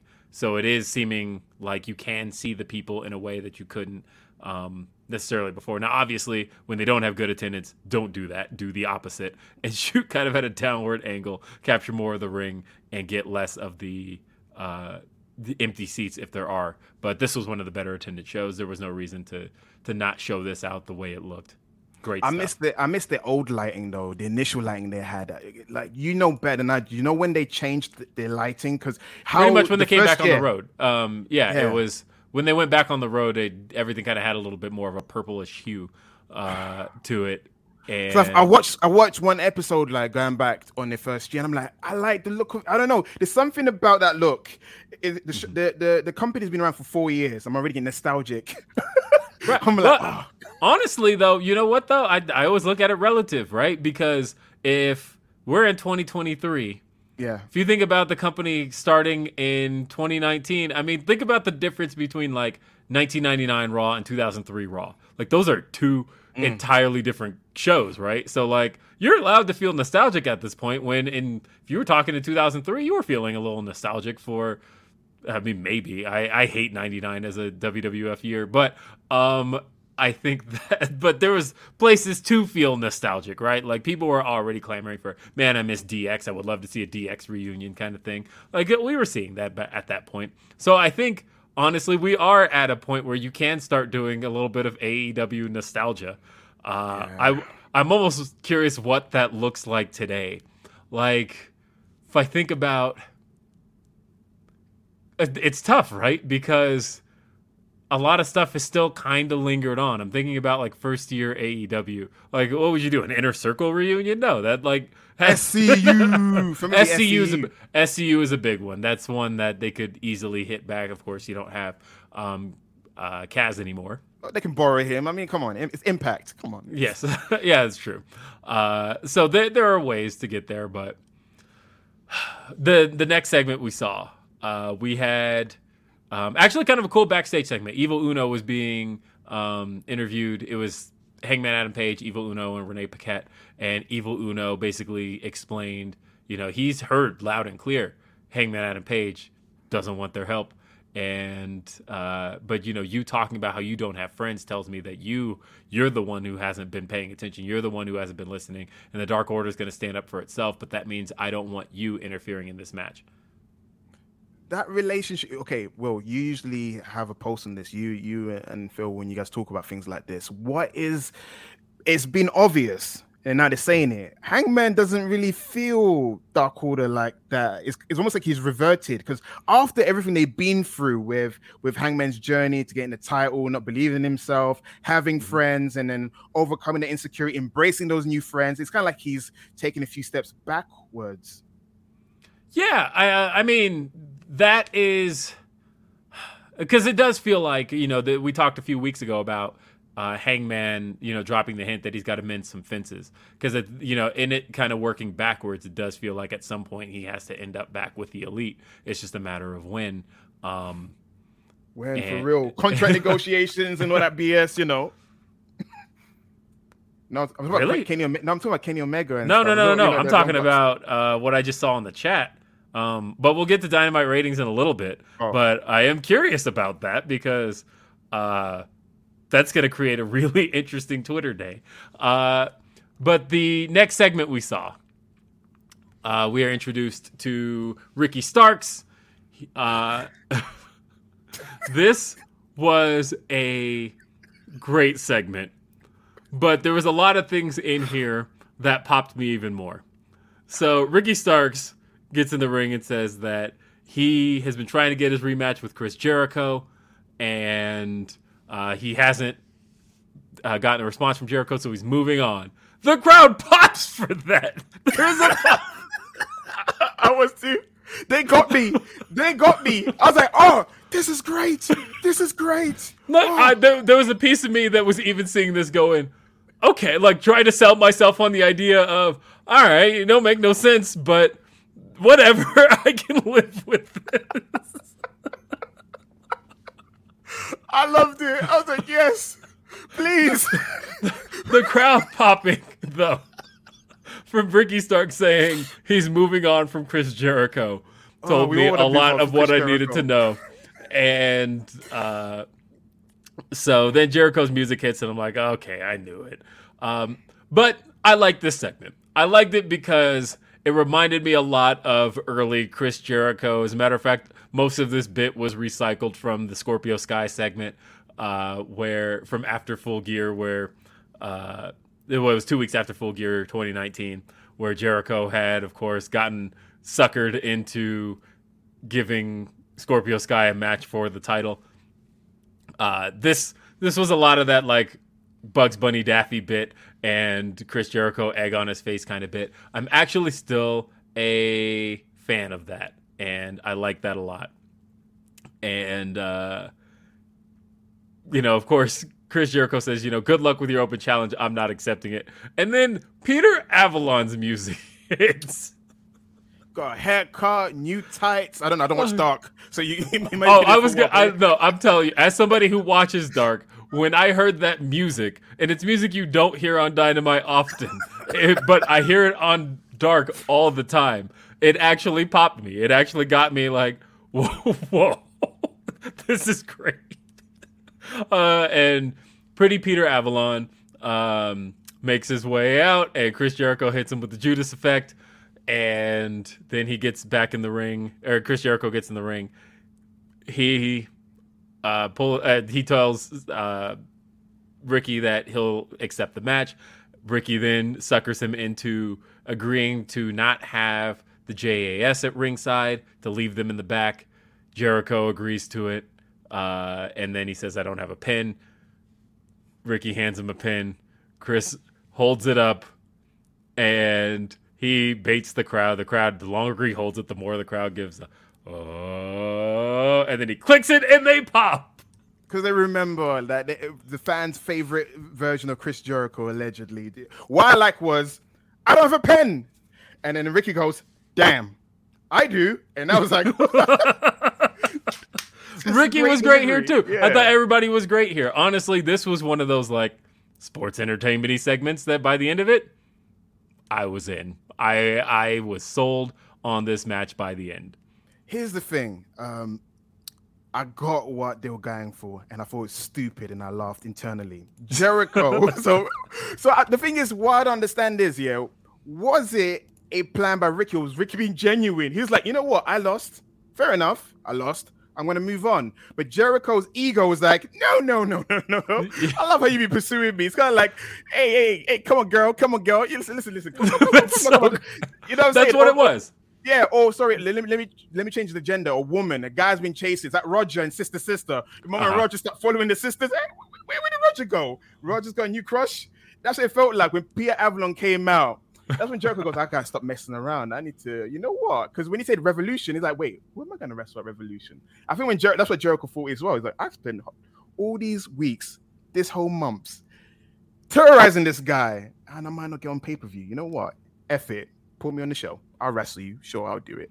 I just love it played to his ego. And I was like, I get it, but it's stupid, but I got it. I liked it. And honestly, this great way, like in the feud here. Ended Revolution, give them their match, one-on-one. That's it. It's over. Patchy Rick says, when Starks first announced the open challenge, I was hoping Action Andretti would answer. The whole proving myself kind of story. But of course, no one can leave the Jericho Vortex on their own. But look, this has been one of the shorter Jericho Vortexes. Are you sure though? I don't know. Is Jericho gonna win? I hope not, because as I've said, Jericho has a streak they can keep alive as long as Jericho wrestles in AEW, and that is the fact that man has never won at Revolution. I would love to see that be the thing he can't conquer. That the first Revolution lost to Moxley, second Revolution lost to the Young Bucks, third Revolution last year lost to Eddie Kingston. This year, if he loses to Ricky Starks, it needs to be the story of Revolution. Chris Jericho just can't seem. He's won at every other pay-per-view, but he can't seem to win at Revolution. It's you're going to the show. You're going to the show? Uh-huh. I know you don't want to waste your one question. It would be great if you did bring up, if you did lose and you just make it a thing. So, you know, Jericho's like, Jericho be like, just do a meter, like do a Revolution's meter or something like that. That might be something like, you know, the losing streak, kind of the Undertaker. I could see Jericho probably like, let's make it a thing. Like I always lose this and kind of conquer it this year and I lose. And kind of honestly, and because I think I said a few weeks ago, what I would love to see is Jericho get beaten and there'd be like a Revolution graphic like Undertaker at WrestleMania, and it comes up on the screen 0-4, 0-5. And Chris Jericho Revolution just seems to be the event that he can't seem to get past. That'll be great. Let's do that. Let's make that a thing. So then we had a quick little tag team match. It was Lee Moriarty, Big Bill Morrissey. Of course, I've been pushing for Big Bill Morrissey. They said it once on the AEW All Access, not All Access, Unrestricted podcast, which, by the way, has a new theme song by Rick Ross. And have you heard this? No, I haven't. I haven't listened to Unrestricted in a couple of years. It's been a while since I listened to the podcast. They have a new theme song, AEW Unrestricted does, by Rick Ross. It's literally just him going, huh. I was saying, it just starts with, huh. Aubrey Edwards, Tony Schiavone, Unrestricted. Like, that's it. And literally, they probably just called it. How much they pay for that feature? How much they pay for that feature? I imagine it was literally just, hey, while he's walking by backstage, can we just get you like 10 seconds? Just come in his booth real quick. All right. All you need to say is, in very Rick Ross fashion, just say Unrestricted, Aubrey Edwards, Tony Schiavone, we're good. And just big walk motherfucker. It'd be great because this is a big motherfucking podcast. And that's it. But no, if, for those of you who haven't heard Unrestricted lately, their 2023 theme song is actually done by Rick Ross. Nice. And it's so good. Like, honestly, it's perfect. But yeah, we had Lee Moriarty, Big Bill Morrissey versus the Acclaimed. This wasn't very long. This was more so just to get the Acclaimed, kind of a solid victory going into Revolution and beating a couple of guys from the Firm. The Firm. What could have been? On paper, it seemed like a decent idea, right? A group for MJF to have where he becomes champion to rule the roost. Because a part of me, when we get down to it and speak more about MJF, I do feel like he's missing a valet, a Hito group, something to bounce off because he looks too solo, too naked at the moment. But we'll get to that in a moment. The Firm should be treated better. Big Bill showed traces of the charisma he showed in WWE when he was doing the scissoring thing. I just laughed the whole way through. I'm like, come on, that's Bill. It's kind of like if Kevin Nash, you hired Kevin Nash and you told him just don't show charisma, just be a stereotypical giant. Just let Bill be Bill. I feel like he's playing a role. Lee Moriarty is too talented to what they're doing with him at the moment. Heck, he had new hair color, it's new swagger, and then he's reverted back to his old hair color because they're not doing much. It's kind of like the Ali effect on Monday Night Raw. New look where you're like, if they're not pushing me, why the heck did I invest time in a new look? Because I'm not going nowhere. Right. The firm needs to do more. I feel like they're underutilized. I feel like there's no direction where it makes sense. Just put them with MJF. They'll be part of the main event storyline. They'll be heavy hitters. They'll be part of the main event scene. At the moment, it's like there's just too many fragmented pieces, and it just doesn't make sense. That's my 2 cents on that. There's not much to talk about match-wise. Christian Cage is about to be interviewed by Tony Schiavone. He's jumped by Jungle Boy, but Jungle Boy can't work up the guts to hit him with a concerto, and Christian hits him with a low blow, and then hits him with the chair, busts him open. That's another match probably being added to Revolution. I love how Edge and Christian, they're in the same kind of soliloquial, situation. I've got a long-term feud. I got a long-term feud too. I've got Judgment Day. I got Jungle Boy. But the only difference is I feel like Christian brings the best out of Jungle Boy Jack Perry. I feel like that's when he developed the gritty side that he has. And then they got a story to tell. I don't mind it. The only issue was Christian was injured at the time. When he beat Luchasaurus, it should have led straight away to a match with Christian, but they had to wait for a little while. So I don't mind them finishing off a storyline to graduate Jungle Boy from being a Jungle Boy into being a Jungle Man. Yes. And honestly, Luchasaurus was injured in that match too. So like, I always appreciate Luchasaurus sticking around for that. And before he had his surgery, he worked a cage match with Jungle Boy injured to make sure that they at least got some kind of payoff to that. Great match too. Chi-Town Spur says, I feel like I do the super chat every other week, but Stokely Hathaway. Every time he's on the screen, he's doing something that pops me. You can't pin a Liberator, or you can pin a Liberator, but you can't pin a Liberation, which is so great. Now, honestly, I think Stokely is more and more and more popping me every week. We then had they've been experimenting a little bit with the where the women's match ends up, because it's usually in that 9:30 time slot, or it had been, but the last month or so, it's been various places. It was in the main event last week. They've been kind of top of the hour before. This week, they were up just before the top of the hour. This was Saraya versus Sky Blue. If you know anything about Sky Blue, this was a big deal for her because she's super young and grew up with Saraya, which makes Divas era. Which makes me feel super old. I'm 33. I'm newly minted 33. Just turned 33 last Sunday, so I know how you feel, man. Right. And so, but Saraya versus Sky Blue, and this was a short affair, but I thought Sky Blue got to still look like $1 million in there against Saraya. I thought she looked better than Saraya, but I think this was also Saraya's better showing. I think Saraya looked. Saraya, we need. Yeah, I know Saraya. We do. I think though she looked better here than she did at Full Gear. In a single showing, and I think she needed a competitor like Sky Blue to bring a little bit more out of her and what she's going to do in the ring. I don't think Britt was the right competitor for her. I mean, I think Britt was the right one in the sense of being the marquee match, in terms of being the marquee match and being a foundational piece of AEW. But in terms of being the right opponent, I think somebody like Sky Blue works better for Saraya than anybody else does. Like, I would like to see Saraya versus like Riho. I think that's somebody who could bring something out of Saraya. Nah, listen, a part of me is asking, do I have Mandela effect? I swear she was a good worker. You know the ones, her match with Em, I'm like, she can do stuff. Is it a case that she needs to go to the Nightmare Factory or Jay Lethal's wrestling school and have some seasoning? Is it like the ring rust? She needs to knock it on its head? Because I feel like a lot of people have been saying, she's a few steps behind all the other women. I mean, she did pave the way. Listen, she did two moves. She did whatever that was, that move, that miscommunication. She did some sort of cradle suplex, whatever that was, and then the Scorpion crosslock to get the victory. That's only two moves she did. She did a couple of rest holds, a couple of leg scissors, and that's what I saw in the match.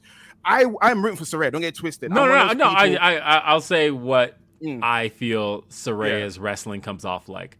It feels very Divas era.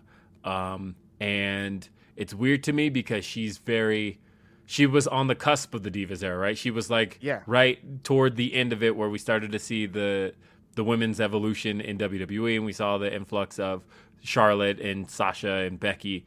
But she felt like a bridge between those eras. And when I see her wrestle today, it feels a lot more like you saw the Divas wrestle. And Redman in the chat says the anti-diva has become the diva. A little bit. Mate, because I feel like Tony did more wrestling moves on the outside. She did. That was a big thing to me. Was I felt like, again, Saraya was working around Sky Blue, but then when we see Tony out there, when she hits that snap suplex on Sky Blue, I was like, oh, that was clean. That was so nice. And then we go back to kind of moving in slow motion. And I don't even think the match was bad, but it was just like, it's moving in slow-mo. Listen, you hyped it up. You say Sky Blue's like the litmus test. She's like the Sean Waltman of like, if you can't have a great match with Sky Blue, someone needs to go back to the PC or the Nightmare Factory and get some seasoning. Because honestly, Sky Blue, she gave Jade one of her best matches just a few weeks ago. So I agree with that. But my segment of the night, I very, very, very, very, very much liked this Bryan Danielson MJF confrontation here. I thought that,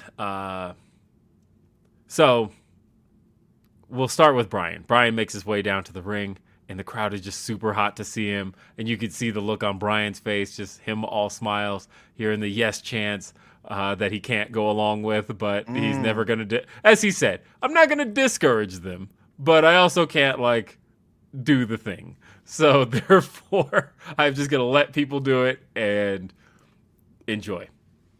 So Bryan, he says, it sounds to me like you guys want me to win the AEW World Championship. Crowd hits those yes chants. And he talks about how MJF hates me. And then he starts listing all these things that MJF did, but he hates me. Again, great logic here from Bryan Danielson. I love that. And he then is interrupted by one MJF. Yeah. MJF, again, bringing some real life things into it. Talks about the breakup of him and his fiance. Right. That was not a great. I mean, so the thing was, I thought this was great content. But of course, that's one of those ones, as Sean noted on Twitter, that Sean doesn't like to report that kind of stuff when he knows about it. That's some of the stuff we kind of stay away from, because even if it comes out there and it's out there, we try to stay away from that kind of stuff because that's not relevant to professional wrestling. It's not wrestling based. And so therefore, regardless of whether or not we knew, that's not something we would report. But now that it's out there, obviously it's willing to be said that yes, that's a thing that happened. So of course, watching this though, and hearing the crowd chant, "You deserve it." And I'm like, oh, they don't know he's being genuine here. Listen, this is a guy once said, working yourself into a shoot, brother. Like, it's quite hard to undo it because MJF is known for blurring the lines. So you people could be reporting, hey, did you hear this guy once broke up with his girlfriend because she did something, and then the whole car accident promo that he did a few weeks ago. So it's quite hard. He blurs the line too much. He blurs the lines, yeah, he does. But that's I had to block him on Twitter because I'm tired of him working himself into a shoot. I'm like, I like the character, but then I realized I don't want to follow the character on Twitter or in real life. I just can't. It's just too much. It's like Borat. It's like, come on, dude, relax. You're not out. Can you just be out of character for me? It's too much. I'm not in the 80s. People say kayfabe. Listen, that's well past before my time. I'm the 90s baby. I like how things is real. Like, you can take off your hat, you take off your makeup and your outfit, and then you just chill. Yeah, it's not for me. Kayfabe. No, honestly, the lines being blurred, I think, ultimately give the fans a good reason to get into it because they don't know what's real and what isn't. And so that stuff is fine. But I really like this. I thought they sold me a ticket here. I thought that MJF talking about what drives him and the fact that, everybody else has walked away from him. Everybody else has left him, including the woman he thought he was going to spend the rest of his life with and make a family with. And so therefore, he is simply going for the only thing that matters to him is holding on to the AEW World Championship because that's the one thing he can guarantee he can control not leaving him if he can beat Bryan Danielson. And then, he talked about Bryan being selfish, Bryan doing this in a time where he should be at home with his family, with his kids. And this is all MJF has, whereas Bryan has all those things. Bryan has a wife at home. Bryan has kids at home. And then he mentions them by name, which, of course, stirs it up in Bryan a little bit. And he talks directly into the camera, talking to Bryan's kids. Bryan tells him, don't do it. And then he's about to tell Bryan that if he gets in the ring with MJF, he promises him early onset CTE. And before he can finish it, Bryan jumps him. They brawl huge. And oh shit. I felt like I've been wanting to see this match anyway, just because it sounds great. Iron Man match, Bryan Danielson, MJF. But this segment, I think, sold me a ticket. What did you think? See, this is the MJF that I love and enjoy, but unfortunately, I guess that's what we love as well. So sometimes when he does the low-hanging fruit, is his way to stop us from cheering for him. But I love when he's like this. I love when he's realistic. I love when he's gritty. And then next week he'll go back to being juvenile and this. I know there's meant to be layers. I refer it to as like Triple H's first title reign, and he's trying to be serious. And then next week we do, are you ready? Suck it, show me your boobs. It's kind of like, no, like, who are you? That's how I feel with MJF. I never know which MJF I'm getting. It's kind of like characters have to evolve. How he used to be like the cocky, arrogant, young jerk, because now he's getting a bit older. He's now like 25, 26, wherever the age he is now. You evolve. I like this. This should be the MJF we see from now on. Him ultra serious, ultra gritty. Yay, from time to time, you can still throw quippy lines, just to show some variety. But I love it. I love this. For me is money. This for me, if his title reign for the rest of the duration he has the titles like this, it would be a legendary title reign. It's better than him stealing people's phones, chucking drinks in people's faces and all that kind of stuff. I'm like, people love that, but I'm like, this for me is money. For you, that's the ticket. Did last week sell your ticket? You're like, oh yeah, Max, oh that's great. Yeah, sure, he'll work, blah, blah. But this week, I'm with you, man. Give me the Iron match. Give me 60 seconds or 60 minutes. So yeah, I liked it. It's just the character presentation for me I find confusing because I want him to continue being this guy. I don't know who he is from week to week because he switches it up a bit too much in terms of who he wants to be. But I love this version of MJF. I agree. No, I agree with that, especially the Hunter comparison because they definitely ran into a little bit of that issue in more so his. What reign was that? His second title reign, I think, had that issue more than anything else. Because in his second title reign, that was where he reunited with DX. And, on one end, he's coming out doing the suck it and talking about, we're the coolest guys in the room. And then he's like, but also I'm dead serious. Yeah. And I also feel like MJF needs a manager. He needs someone, he needs a heater. He needs someone that he can bully from week to week. That's why I feel like the firm should have stayed with him, or Stokely. Like, he's missing a group, a piece.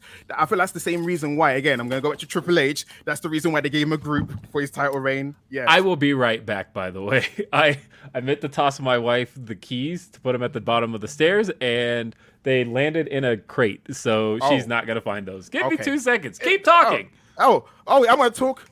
Guys, we're back on Day After Dynamite. You got Sat E. He's the guy that's going to be controlling the space for you guys. Put in the comments. Let me know what you thought about Dynamite. Did you like the show? What was your favorite match? So put it in the chat. I'm going to be responding to some. I'm actually looking right now.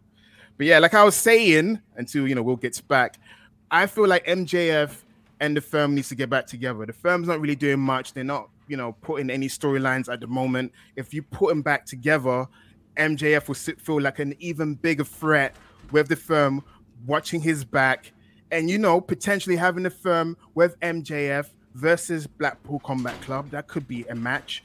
Or you could have MJF and the firm taking on Hangman Page and the Dark Order. Tell me some stuff. This sounds a great idea, right? Hi. Yeah, I was pitching matches where MJF and the firm can face Blackpool Combat Club or Hangman and the Dark Order. I was just waffling along until you came back. So yeah, hello. All right. Sorry about that. I was like, so my wife had asked me if she needs to pick up our son from school. I texted her yes, and then she was like, can you toss the keys to the bottom of the stairs? And so I throw the key, and it's supposed to land at the bottom of the stairs, but it like bounces and lands in a place where she would have never found it. And I thought, okay. Unless you will. Do you need time? Do you need time to breathe? I don't want you to be talking when you should be breathing. Do you need to take a deep breath? I'm all right. Woosah. Some ASMR for people listening. Woosah. Woosah. Let's see. Anime Otaku says Sky doing AJ Lee's finish was cool. Also, get Moriarty into the pure title picture. He'd be amazing as champ. Look at the match with Darius Lockhart. I agree. I'm really interested in what these Ring of Honor tapings look like this week. I will be one reading the spoilers because ultimately, I'm not one who's bothered by spoilers. I know there's a lot of people who are like, don't spoil content for me. But to me, I'm like, I like to know. It encourages me to watch, honestly. When I see stuff that I'm intrigued by, I want to get into it. I can't wait to see what's happening on these tapings, and I will watch. The tapings are, it's hard to believe, but day after tomorrow, Ring of Honor is officially back, and we'll be taping a month of shows. They're going to tape the entire build-up to Supercard of Honor day after tomorrow. Exciting times ahead. Yes. A new era of ROH, if you will. A whole new era. I'm curious to see who's on it because there's a lot of people asking things about, like, where's this person? Where's this person? Like you mentioned Claudio, for example, and can he afford to lose to somebody like an Orange Cassidy right now? Depends on what they end up taping for him this week because he's got to build up a match for Supercard of Honor, which I'm pretty sure is going to be Roosh. And if they do that, I think that it would actually be a really good main event for that show. But we'll see. Trust the Process 34 says, serious cutthroat MJF is a generational talent. The corny juvenile MJF is cringe. I'm with you on that. World's being, practical, but I'm with you on that. I like evolution of a character. It's kind of like, if Randy Orton was still a cocky, arrogant evolution guy and then didn't evolve into the Viper. Yeah. Clash Thoreau says the Iron Man match could give MJF the space to subtly slide between his heel face, gritty, silly sides over the course of the hour. And Van Twinblade says, put MJF in the ring with Effie, he's going to get smooched. Give me that GCW money, baby. And yeah, like I said, this segment, though, just sold me on the match. I am ready to see these two go at it. And I genuinely don't know. Like, on one end, I'm like, okay, MJF's going to have a long title reign. Down the other end, I'm like, or will he? I could make the case for putting the belt on Bryan at this juncture, even for a little bit, even if you trade it back and forth. I want to see Bryan with the championship. I'm with you. Weirdly enough, throughout the whole rivalry, thought that the whole point of feuding with Bryan Danielson was to make MJF. MJF needs that moment where he feels like a credible champion, if that makes sense. Again, I'm going to use Triple H for the whole evening. Triple H had Cactus Jack Royal Rumble match to give him that credential as a champion, because before that, no one believed he can hang with the main eventers. So he needs that. But at the same time, Triple H's first title reign didn't last that long. And his second title reign was a bit longer, so it could. But be his second title reign wasn't even that long. His second title reign was because the Cactus Jack match happened in his third. So that's what I was thinking. Wow, the title got traded a lot. Vince beat him. Vince beat him, and then Big Show beat him. And so Hunter had his third title reign.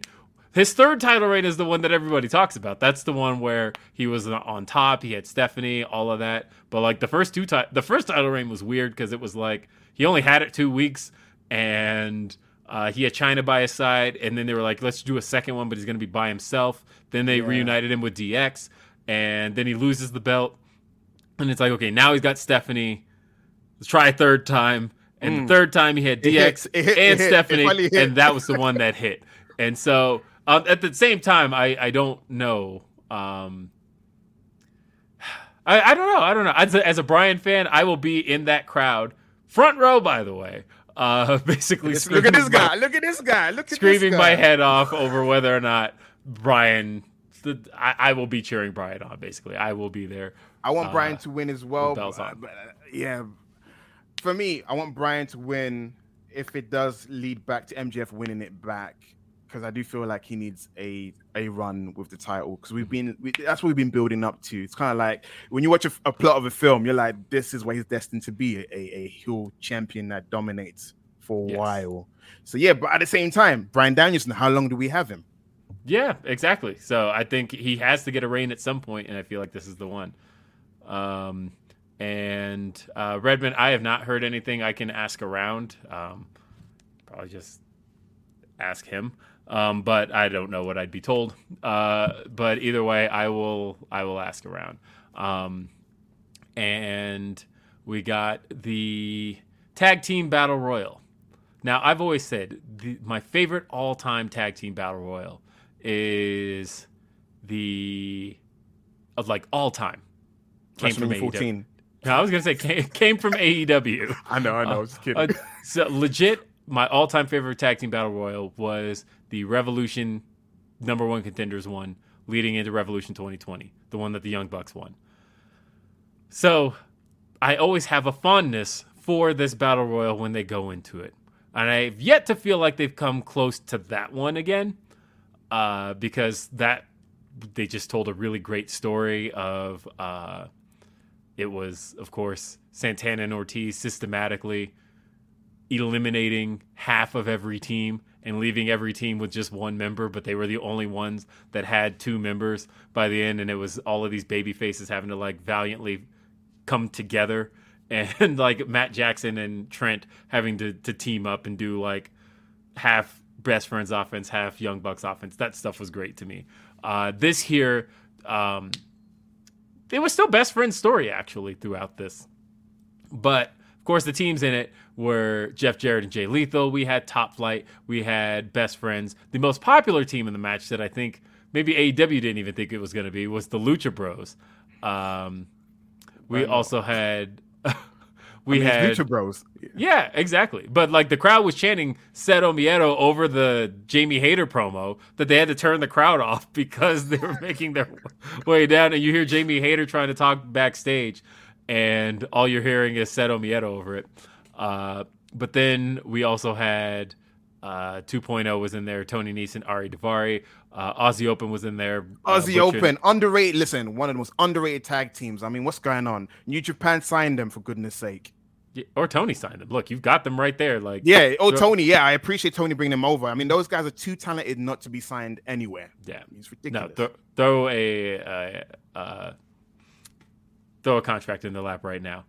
You also had Preston Vance and Roosh were in there, and of course, John Silver and Alex Reynolds were in there. It started as standard Battle Royal affair. As Denise Salcedo likes to say, Battle Royals are trash until you get down to who matters. And that, do you believe that, though? I think that the hard thing about Battle Royals is when you have everybody in there at once. That's what made the Royal Rumble so appealing, right? Was that you have the same type of rules, but you're at least trickling people in. And so you can give the viewer time to adjust. Whereas in a Battle Royal where you're just like, hey, here's all these people. And it doesn't really make any sense to you as a viewer until it starts to narrow down to who matters. And that's true. I don't hate them as much as Denise hates them in the sense of, get it, like... It's complete trash, but I get why she feels that way. Once we start kind of getting down to the nitty gritty, though, I actually thought this was exciting and fun. I had already had it spoiled for me that Jeff Jarrett and Jay Lethal, the way it was spoiled for me was that, of course, Fightful publishes the run sheets for AEW Dynamite. But the one thing that the run sheets don't say is winners and losers. Right. But the thing that they do say is who's involved in every segment. And so it was very easy to look at the run sheet, seeing Tag Team Battle Royal, and then the next segment seeing Jeff Jarrett, Jay Lethal backstage segment, and my brain going, oh, well, I mean, that means one of two things. That kind of told me how they were going to get there, or that they were going to get there, but I didn't know how. What did you think of this Battle Royal, Sat? So I've liked it when it was fast paced, teams are getting eliminated, and I do feel like Best Friends I've now become the bridesmaids, never the bride in this kind of situation. Especially right now, I wrote in my notes that we're now in this period in the tag division where it doesn't have as much focus as it used to. So now is the time where you can put in random tag teams to win titles. Best Friends, there's never been a better time for them to win the title than around this time. Until FTR comes back and changes plans, whatever. But they could have won. You could put, what are you doing with Best Friends? I mean, Paul Trent Barretta, who got sold on the dream, hey, leave New Japan, come to AEW. You're going to get a great opportunity. And then it's like injuries and so forth. There have been reasons why Best Friends have never reached the mountaintop. And then that would have been a great time. I am a fan of Triple J, Jeff Jarrett and Jay Lethal. I love the group. I'm not a hater. Mid-card Jeff Jarrett is the best Jeff Jarrett. I grew up on Jeff Jarrett being a mid-carder. That's when it was least offensive. I didn't mind Chosen One Jeff Jarrett. I love Slapnuts. Mm-hmm. So for me, him fighting for the tag titles doesn't hurt me. I can't believe you love Chosen One Jeff Jarrett. Why would you admit that? Listen, the music, the guitar shot, the swag, the early 2000s. I think it's just the fact that WCW as a whole was so bad that I associate the New Blood. Are you kidding? I wanted to love it. Are you kidding me? I was the person telling everybody within earshot, hey, you see this New Blood story? WCW is back, baby. Pendulum's going to swing back in their direction. I know WWF had it for a little bit, but it's all WCW, baby. They made me look so dumb. They made me look like a complete idiot trying to sell that product to anybody. Because I would tell people, hey, go check it out. Go check out WCW. It's coming back, I promise. Then they go check it out, and they come back to me the next day and go, what the fuck is this shit? None of this is any good. Listen, it hit with me. You know why? Because you go back to 1999, January time of WCW. It was crap. Hogan on top, and NW never got a full proper split, and then you got Vince Russo just chucking everything at the wall. I'd rather that than the boring crap I was having the last 2 years. It was just the same thing. Chosen One Jeff Jarrett, I loved it. Him and TNA, there's portions of it I kind of liked. I was like, Monty Brown should have been champion. But yeah, Chosen One Jarrett, yeah, I like it. Chosen One. Slap a choke on that, slap nuts. Yes. Yeah, no, I absolutely. Look, I get it, but man, it just represents such a crummy time for me. Like I think about Booker T won the title. I mean, listen, Booker T won. Remember, Booker T won the title, but also like David Flair feuding with Jeff Jarrett over who Stacy Keibler's baby's father is. That was, listen, it's better than nothing. I am that guy where it's like I remember how things were. I'd rather this than go back to how it was, which was where Ric Flair's your president, and then Nash's face. 1 week heel teaming up with Sid, even though he feuded with Sid, who stole his belt, and then Rick Steiner. Listen, there's so many things happening in that time period in '99. So when Sting went heel, I'm a fan of heel Sting, by the way. I'm one of those rare people who like Sting as a heel. I didn't mind him beating up Hogan, him and Lex Luger, bullying Hulk Hogan. Anyway, we're running along, but I'm saying Jeff Jarrett as a mid-carder is least offensive to me. And I love when Sanjay Dutt cuts a promo. He's like, he's going to get an aneurysm with his pen. He's like... I just love it. No, I'm loving how energetic Sanjay is. No, it's great stuff. And honestly, like I said, in a way, it's bringing the two tag team feuds that were the most prominent out of Full Gear to a four-way, assuming it is FTR next week. I hope it's FTR next week. I feel like when you do the casino tag match, so of course we have the tag, because they have the two battle royales. You have the traditional one that's just all the teams in at once, and then you have the casino tag royale, which is Royal Rumble rules. And I feel like it would be a mistake to not have a tag team people want to see in that be a surprise entrant. Right. Now, just much like last year, you have a certain number of teams. One team is obviously gone, so you have to replace that team because one won. Last year, it was you had the Red Dragon won the match last year, and then the following week you did the Casino ladder match, or Casino tag match, I should say, Casino Tag Royale, and that was where Top Flight returned. That's right, it was the return of Darius Martin. It was the surprise entry in there. So they have done surprise entry tag teams in here. We've seen it before. I would love to see who they bring in as a surprise entry. But to me, I feel it makes the most sense. Just bring in FTR, have them win, and do the 4-way. In a dream scenario, it would be great if Proud and Powerful came back, man. I miss that team. I know. I've been watching the build-up to Revolution 2020 recently. I've watched 4 episodes of Dynamite leading up to that show. That is still AEW's best build-up period ever. And Proud and Powerful was a really important part of that entire build. They did a lot with those two, and they made them feel important going into everything. But finally, we saw a House of Black segment. They want the trios titles, and they said we're going to hear more on Rampage. That was kind of the only build to Rampage on the show. And as I've said, that's my beef with Rampage as of late. I feel like it needs to feel like an extension of Dynamite. I tweeted this earlier that I think you've got to do more out of Dynamite to lead into Rampage. I think it's good for the fans in the building because you watch WWE TV. You know nothing pops fans more than, why don't we do this tonight? Yeah. Crowd goes nuts, right? Yeah. It's the same effect if you have a segment on Dynamite and then say, because everybody knows Rampage is taped that night, if you say, let's do this Friday on Rampage, and the crowd goes, yeah, because to them that's like, hey, we're going to see this in just like an hour. This is cool. And so I think you can do that kind of thing. And I think they should do more of that to, one, hook the fans into staying, but also hook Dynamite viewers. They had 1 million viewers this week. Think about how any one segment, here's an example. If you were ever to do Christopher Daniels versus MJF, Rampage would be the perfect place to do that, right? A segment that you had as a major segment on a Dynamite, and now you want to pay it off, I would do it on Rampage. Because now anybody who was interested in that, anybody who was hooked into that, can now be pulled in that direction to Friday. That's all it takes for me. And I think you can do more. Because on its own, I think that this Rampage card looks great. I think seeing Aussie Open versus the Young Bucks, absolutely I want to watch that. You're talking about Willow Nightingale versus Toni Storm. Absolutely I want to see that. And then Action Andretti versus Sammy Guevara. Also sounds great. But I think they didn't do literally anything on Dynamite to make me feel like I should want to see any of this.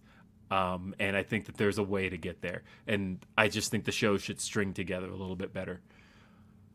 But finally, in the main event, Jon Moxley versus Evil Uno. The evil one. How did you feel about this one? I like the fact that Evil Uno got some shine because a lot of people forget or may never know that Evil Uno is a credible wrestler, credible tag team wrestler from his PWG stuff, Pro Wrestling Guerrilla. I'm not used to saying those letters. I like saying Pro Wrestling Guerrilla. I just wish he went a little bit longer showcasing because it felt like a mini squash match in a way, and I get what they're trying to achieve, but it almost undoes everything that Evil Uno's trying to prove. He's trying to prove himself to Hangman Page, prove himself to the audience, prove himself to Jon Moxley, who's punking him out like he's a little bitch. And then he gets to the ring. He does some few offenses, he shows that, he's a big deal. You hear Excalibur, bigging him up. Hey, I used to wrestle with this guy, you don't want to mess with him. He hits hard. And after a few offenses, he gets his mask ripped, bleeding. his life squeeze. He got squeezed There's a like great visual to mask guys bleeding, by the way. I fucking love that visual.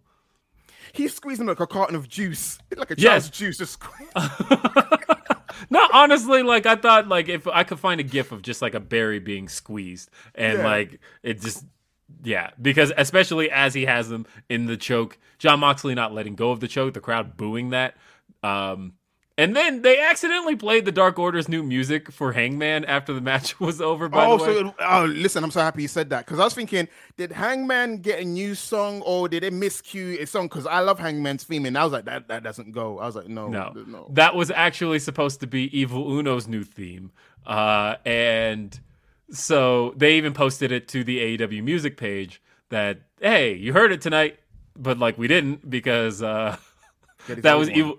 That was Evil Uno's new music, though. They accidentally played that when Hangman came out, and luckily Hangman sprinted so fast that it didn't really matter. But a lot of people were like, "Whoa, what happened to Hangman's music?" Nothing. It's fine. That was new music for the Dark Order, but it was a quick match. It just barely passed the cage match threshold, which, like, knowing Tony Khan is such a cage match aficionado, it wouldn't surprise me if he books certain matches for that threshold, which of course is that a cage match can't be rated if it's under 5 minutes. And so, like, if you know a match isn't going to be any good, put it under 5 minutes, right? Like, you can't rate Saraya versus Sky Blue right now, right? That match might be sitting in the 4s or even 3s as far as the ratings out of 10 on cage match. But the good news is, when under 5 minutes, no one's going to rate it. And knowing how much Tony relies on cage match wouldn't surprise me if he thinks maybe just a little along those lines. Either way, that was Dynamite. But how did it do in the ratings? Way up this week. So last week, of course, was a seriously concerningly low show. But guess what? There was no NBA on this week. And with no basketball games on, that worked to Dynamite's advantage hugely.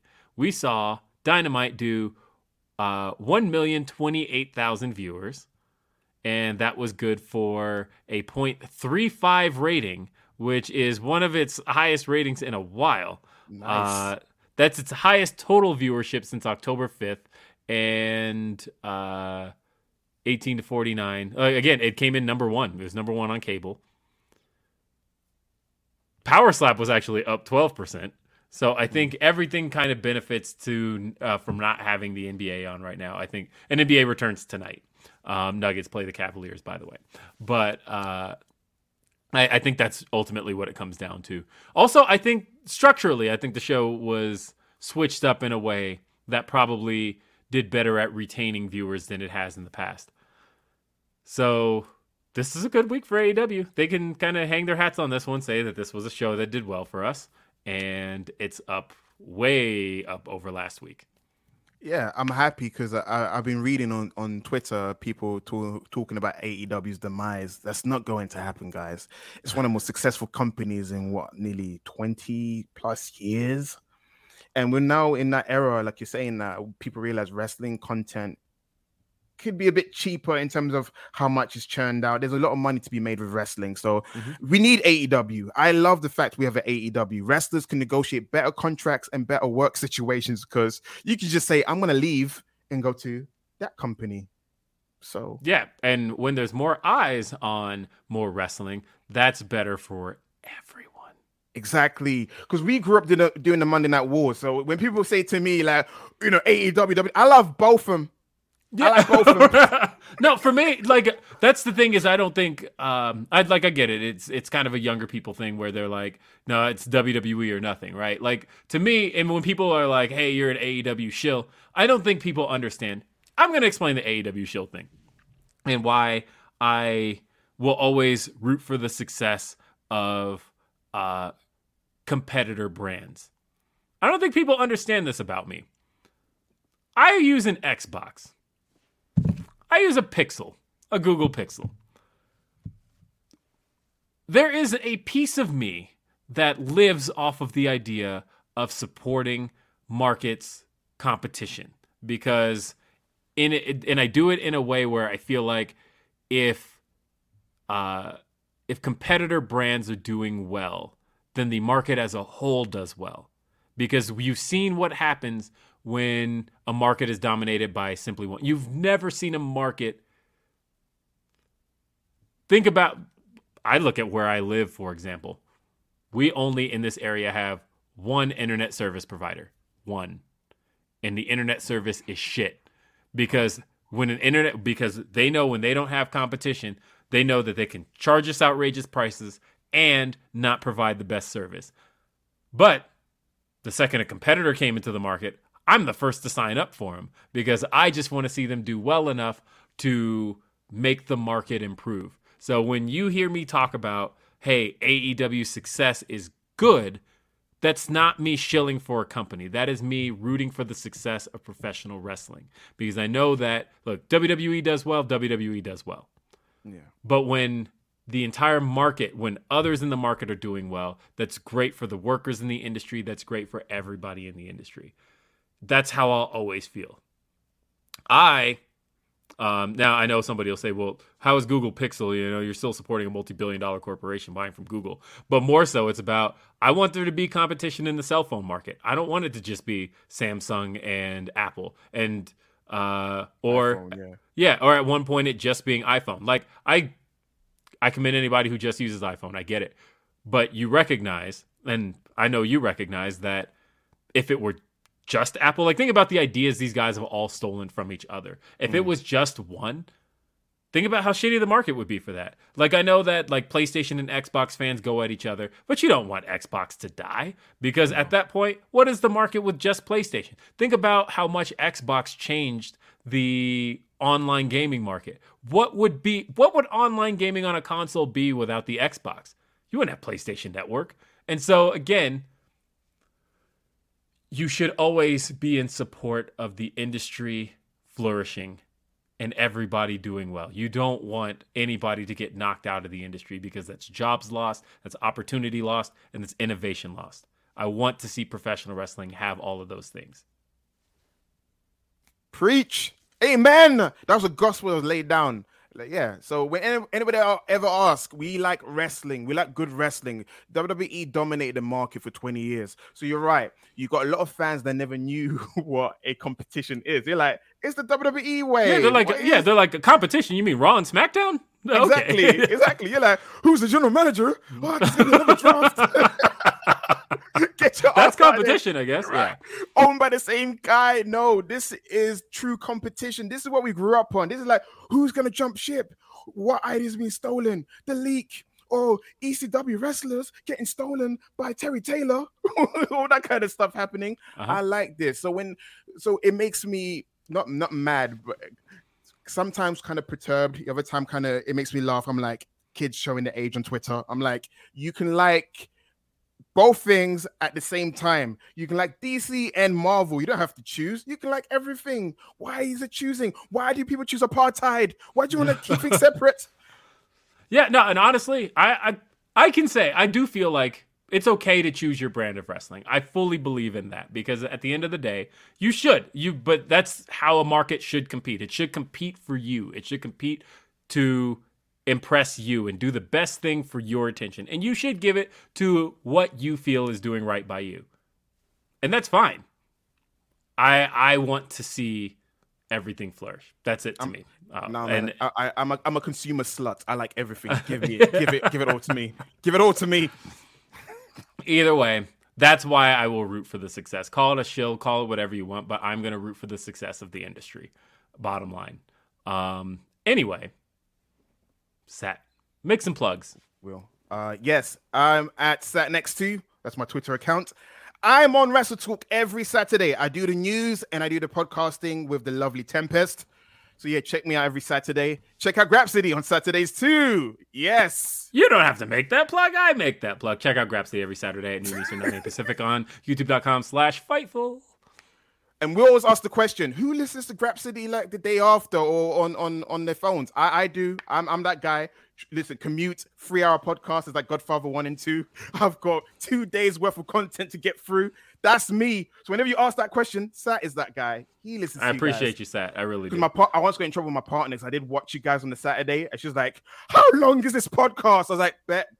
That's what you Americans say, bet. Got it.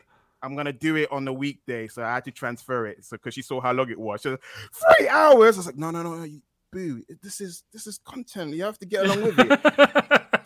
They got podcast voices. She hates podcast voices, whatever that means. Professional sounding I'm voices. sorry. No, honestly, I was talking to my friend about their partner, and I won't dog on their partner too much, but I will just say that, I was asked what I thought, and I said, my problem is I approach everything like a podcaster because I've been doing this for 18 years. And so I think of everything as content. And so when I'm having a conversation with somebody and, if I said, Sat, what did you think of that match? And you went, it was cool. I'd be fucking pissed. But I was like, we were at this birthday party. It was for their partner's birthday. And I was like, I said, so how's your birthday going? And he just went, good. And of course, the podcaster in me is like, how good is it? Tell me about how things are going, right? And I thought, okay, I have to stop looking at conversations as content, because when I look at them as content, I'm getting very annoyed at the idea that I'm not getting any content here. This is a very annoying interview, and I'm like, I'm not interviewing this person. I have to stop. So I get it. I do think like a podcaster sometimes in real life. And no, I love it. Never stop. No, dude, do you? It's been working. Why change the formula or the ingredient? Don't change up, man. Yes. And as a matter of fact, today is a very interesting anniversary, JR. You said podcasting for 18 years. Wow. Yes, I'm going to bring up the fact that when I started podcasting, it was June 18th, 2005. I have not taken a week off of podcasting since June 18th, 2005. First, did a podcast about the WWE draft lottery where John Cena got drafted, and that was like the inspiration for me to start podcasting. Haven't taken a week off. I was 17 years and 8 months when I did that. I was 15. And that was 17 years and 8 months ago, which means as of this podcast here, I've officially been doing this more of my life than I haven't. Well done, brother. Well done. Listen, So back then when there wasn't that much black people talking about wrestling, you were flying the flag. You were dissing Batista that he was a crap world champion back in the days. Huh? yeah, I was. And you know what? Honestly, I regret that because I go back and I appreciate Batista. I appreciate Batista a lot more. Like sometimes he had some slip ups, like basketballs. Basketballs. The weapons are not only welcome, they're allowed. And it's like, I think you got that backwards. I think it's allowed and not welcome. But anyway, either way, that was young me. There's a lot of old takes, and the hard part is that every podcast I've ever done is still online. I will never take anything down. I have some awful takes that old me does not agree with. I was listening to a podcast from, I think it was January of 2006. I was asked for my opinion on Undertaker. It is not something I would say today. You can go and look it up yourself. But either way. I love American Badass too, by the way. I just want to let you know, is this a safe place to say it? I love American Badass Undertaker, more Big Evil. I feel like 2002 Undertaker hit his strides, right? I love Big Evil. No, I'm a big fan. Big Evil Undertaker, like, honestly, him turning heel and...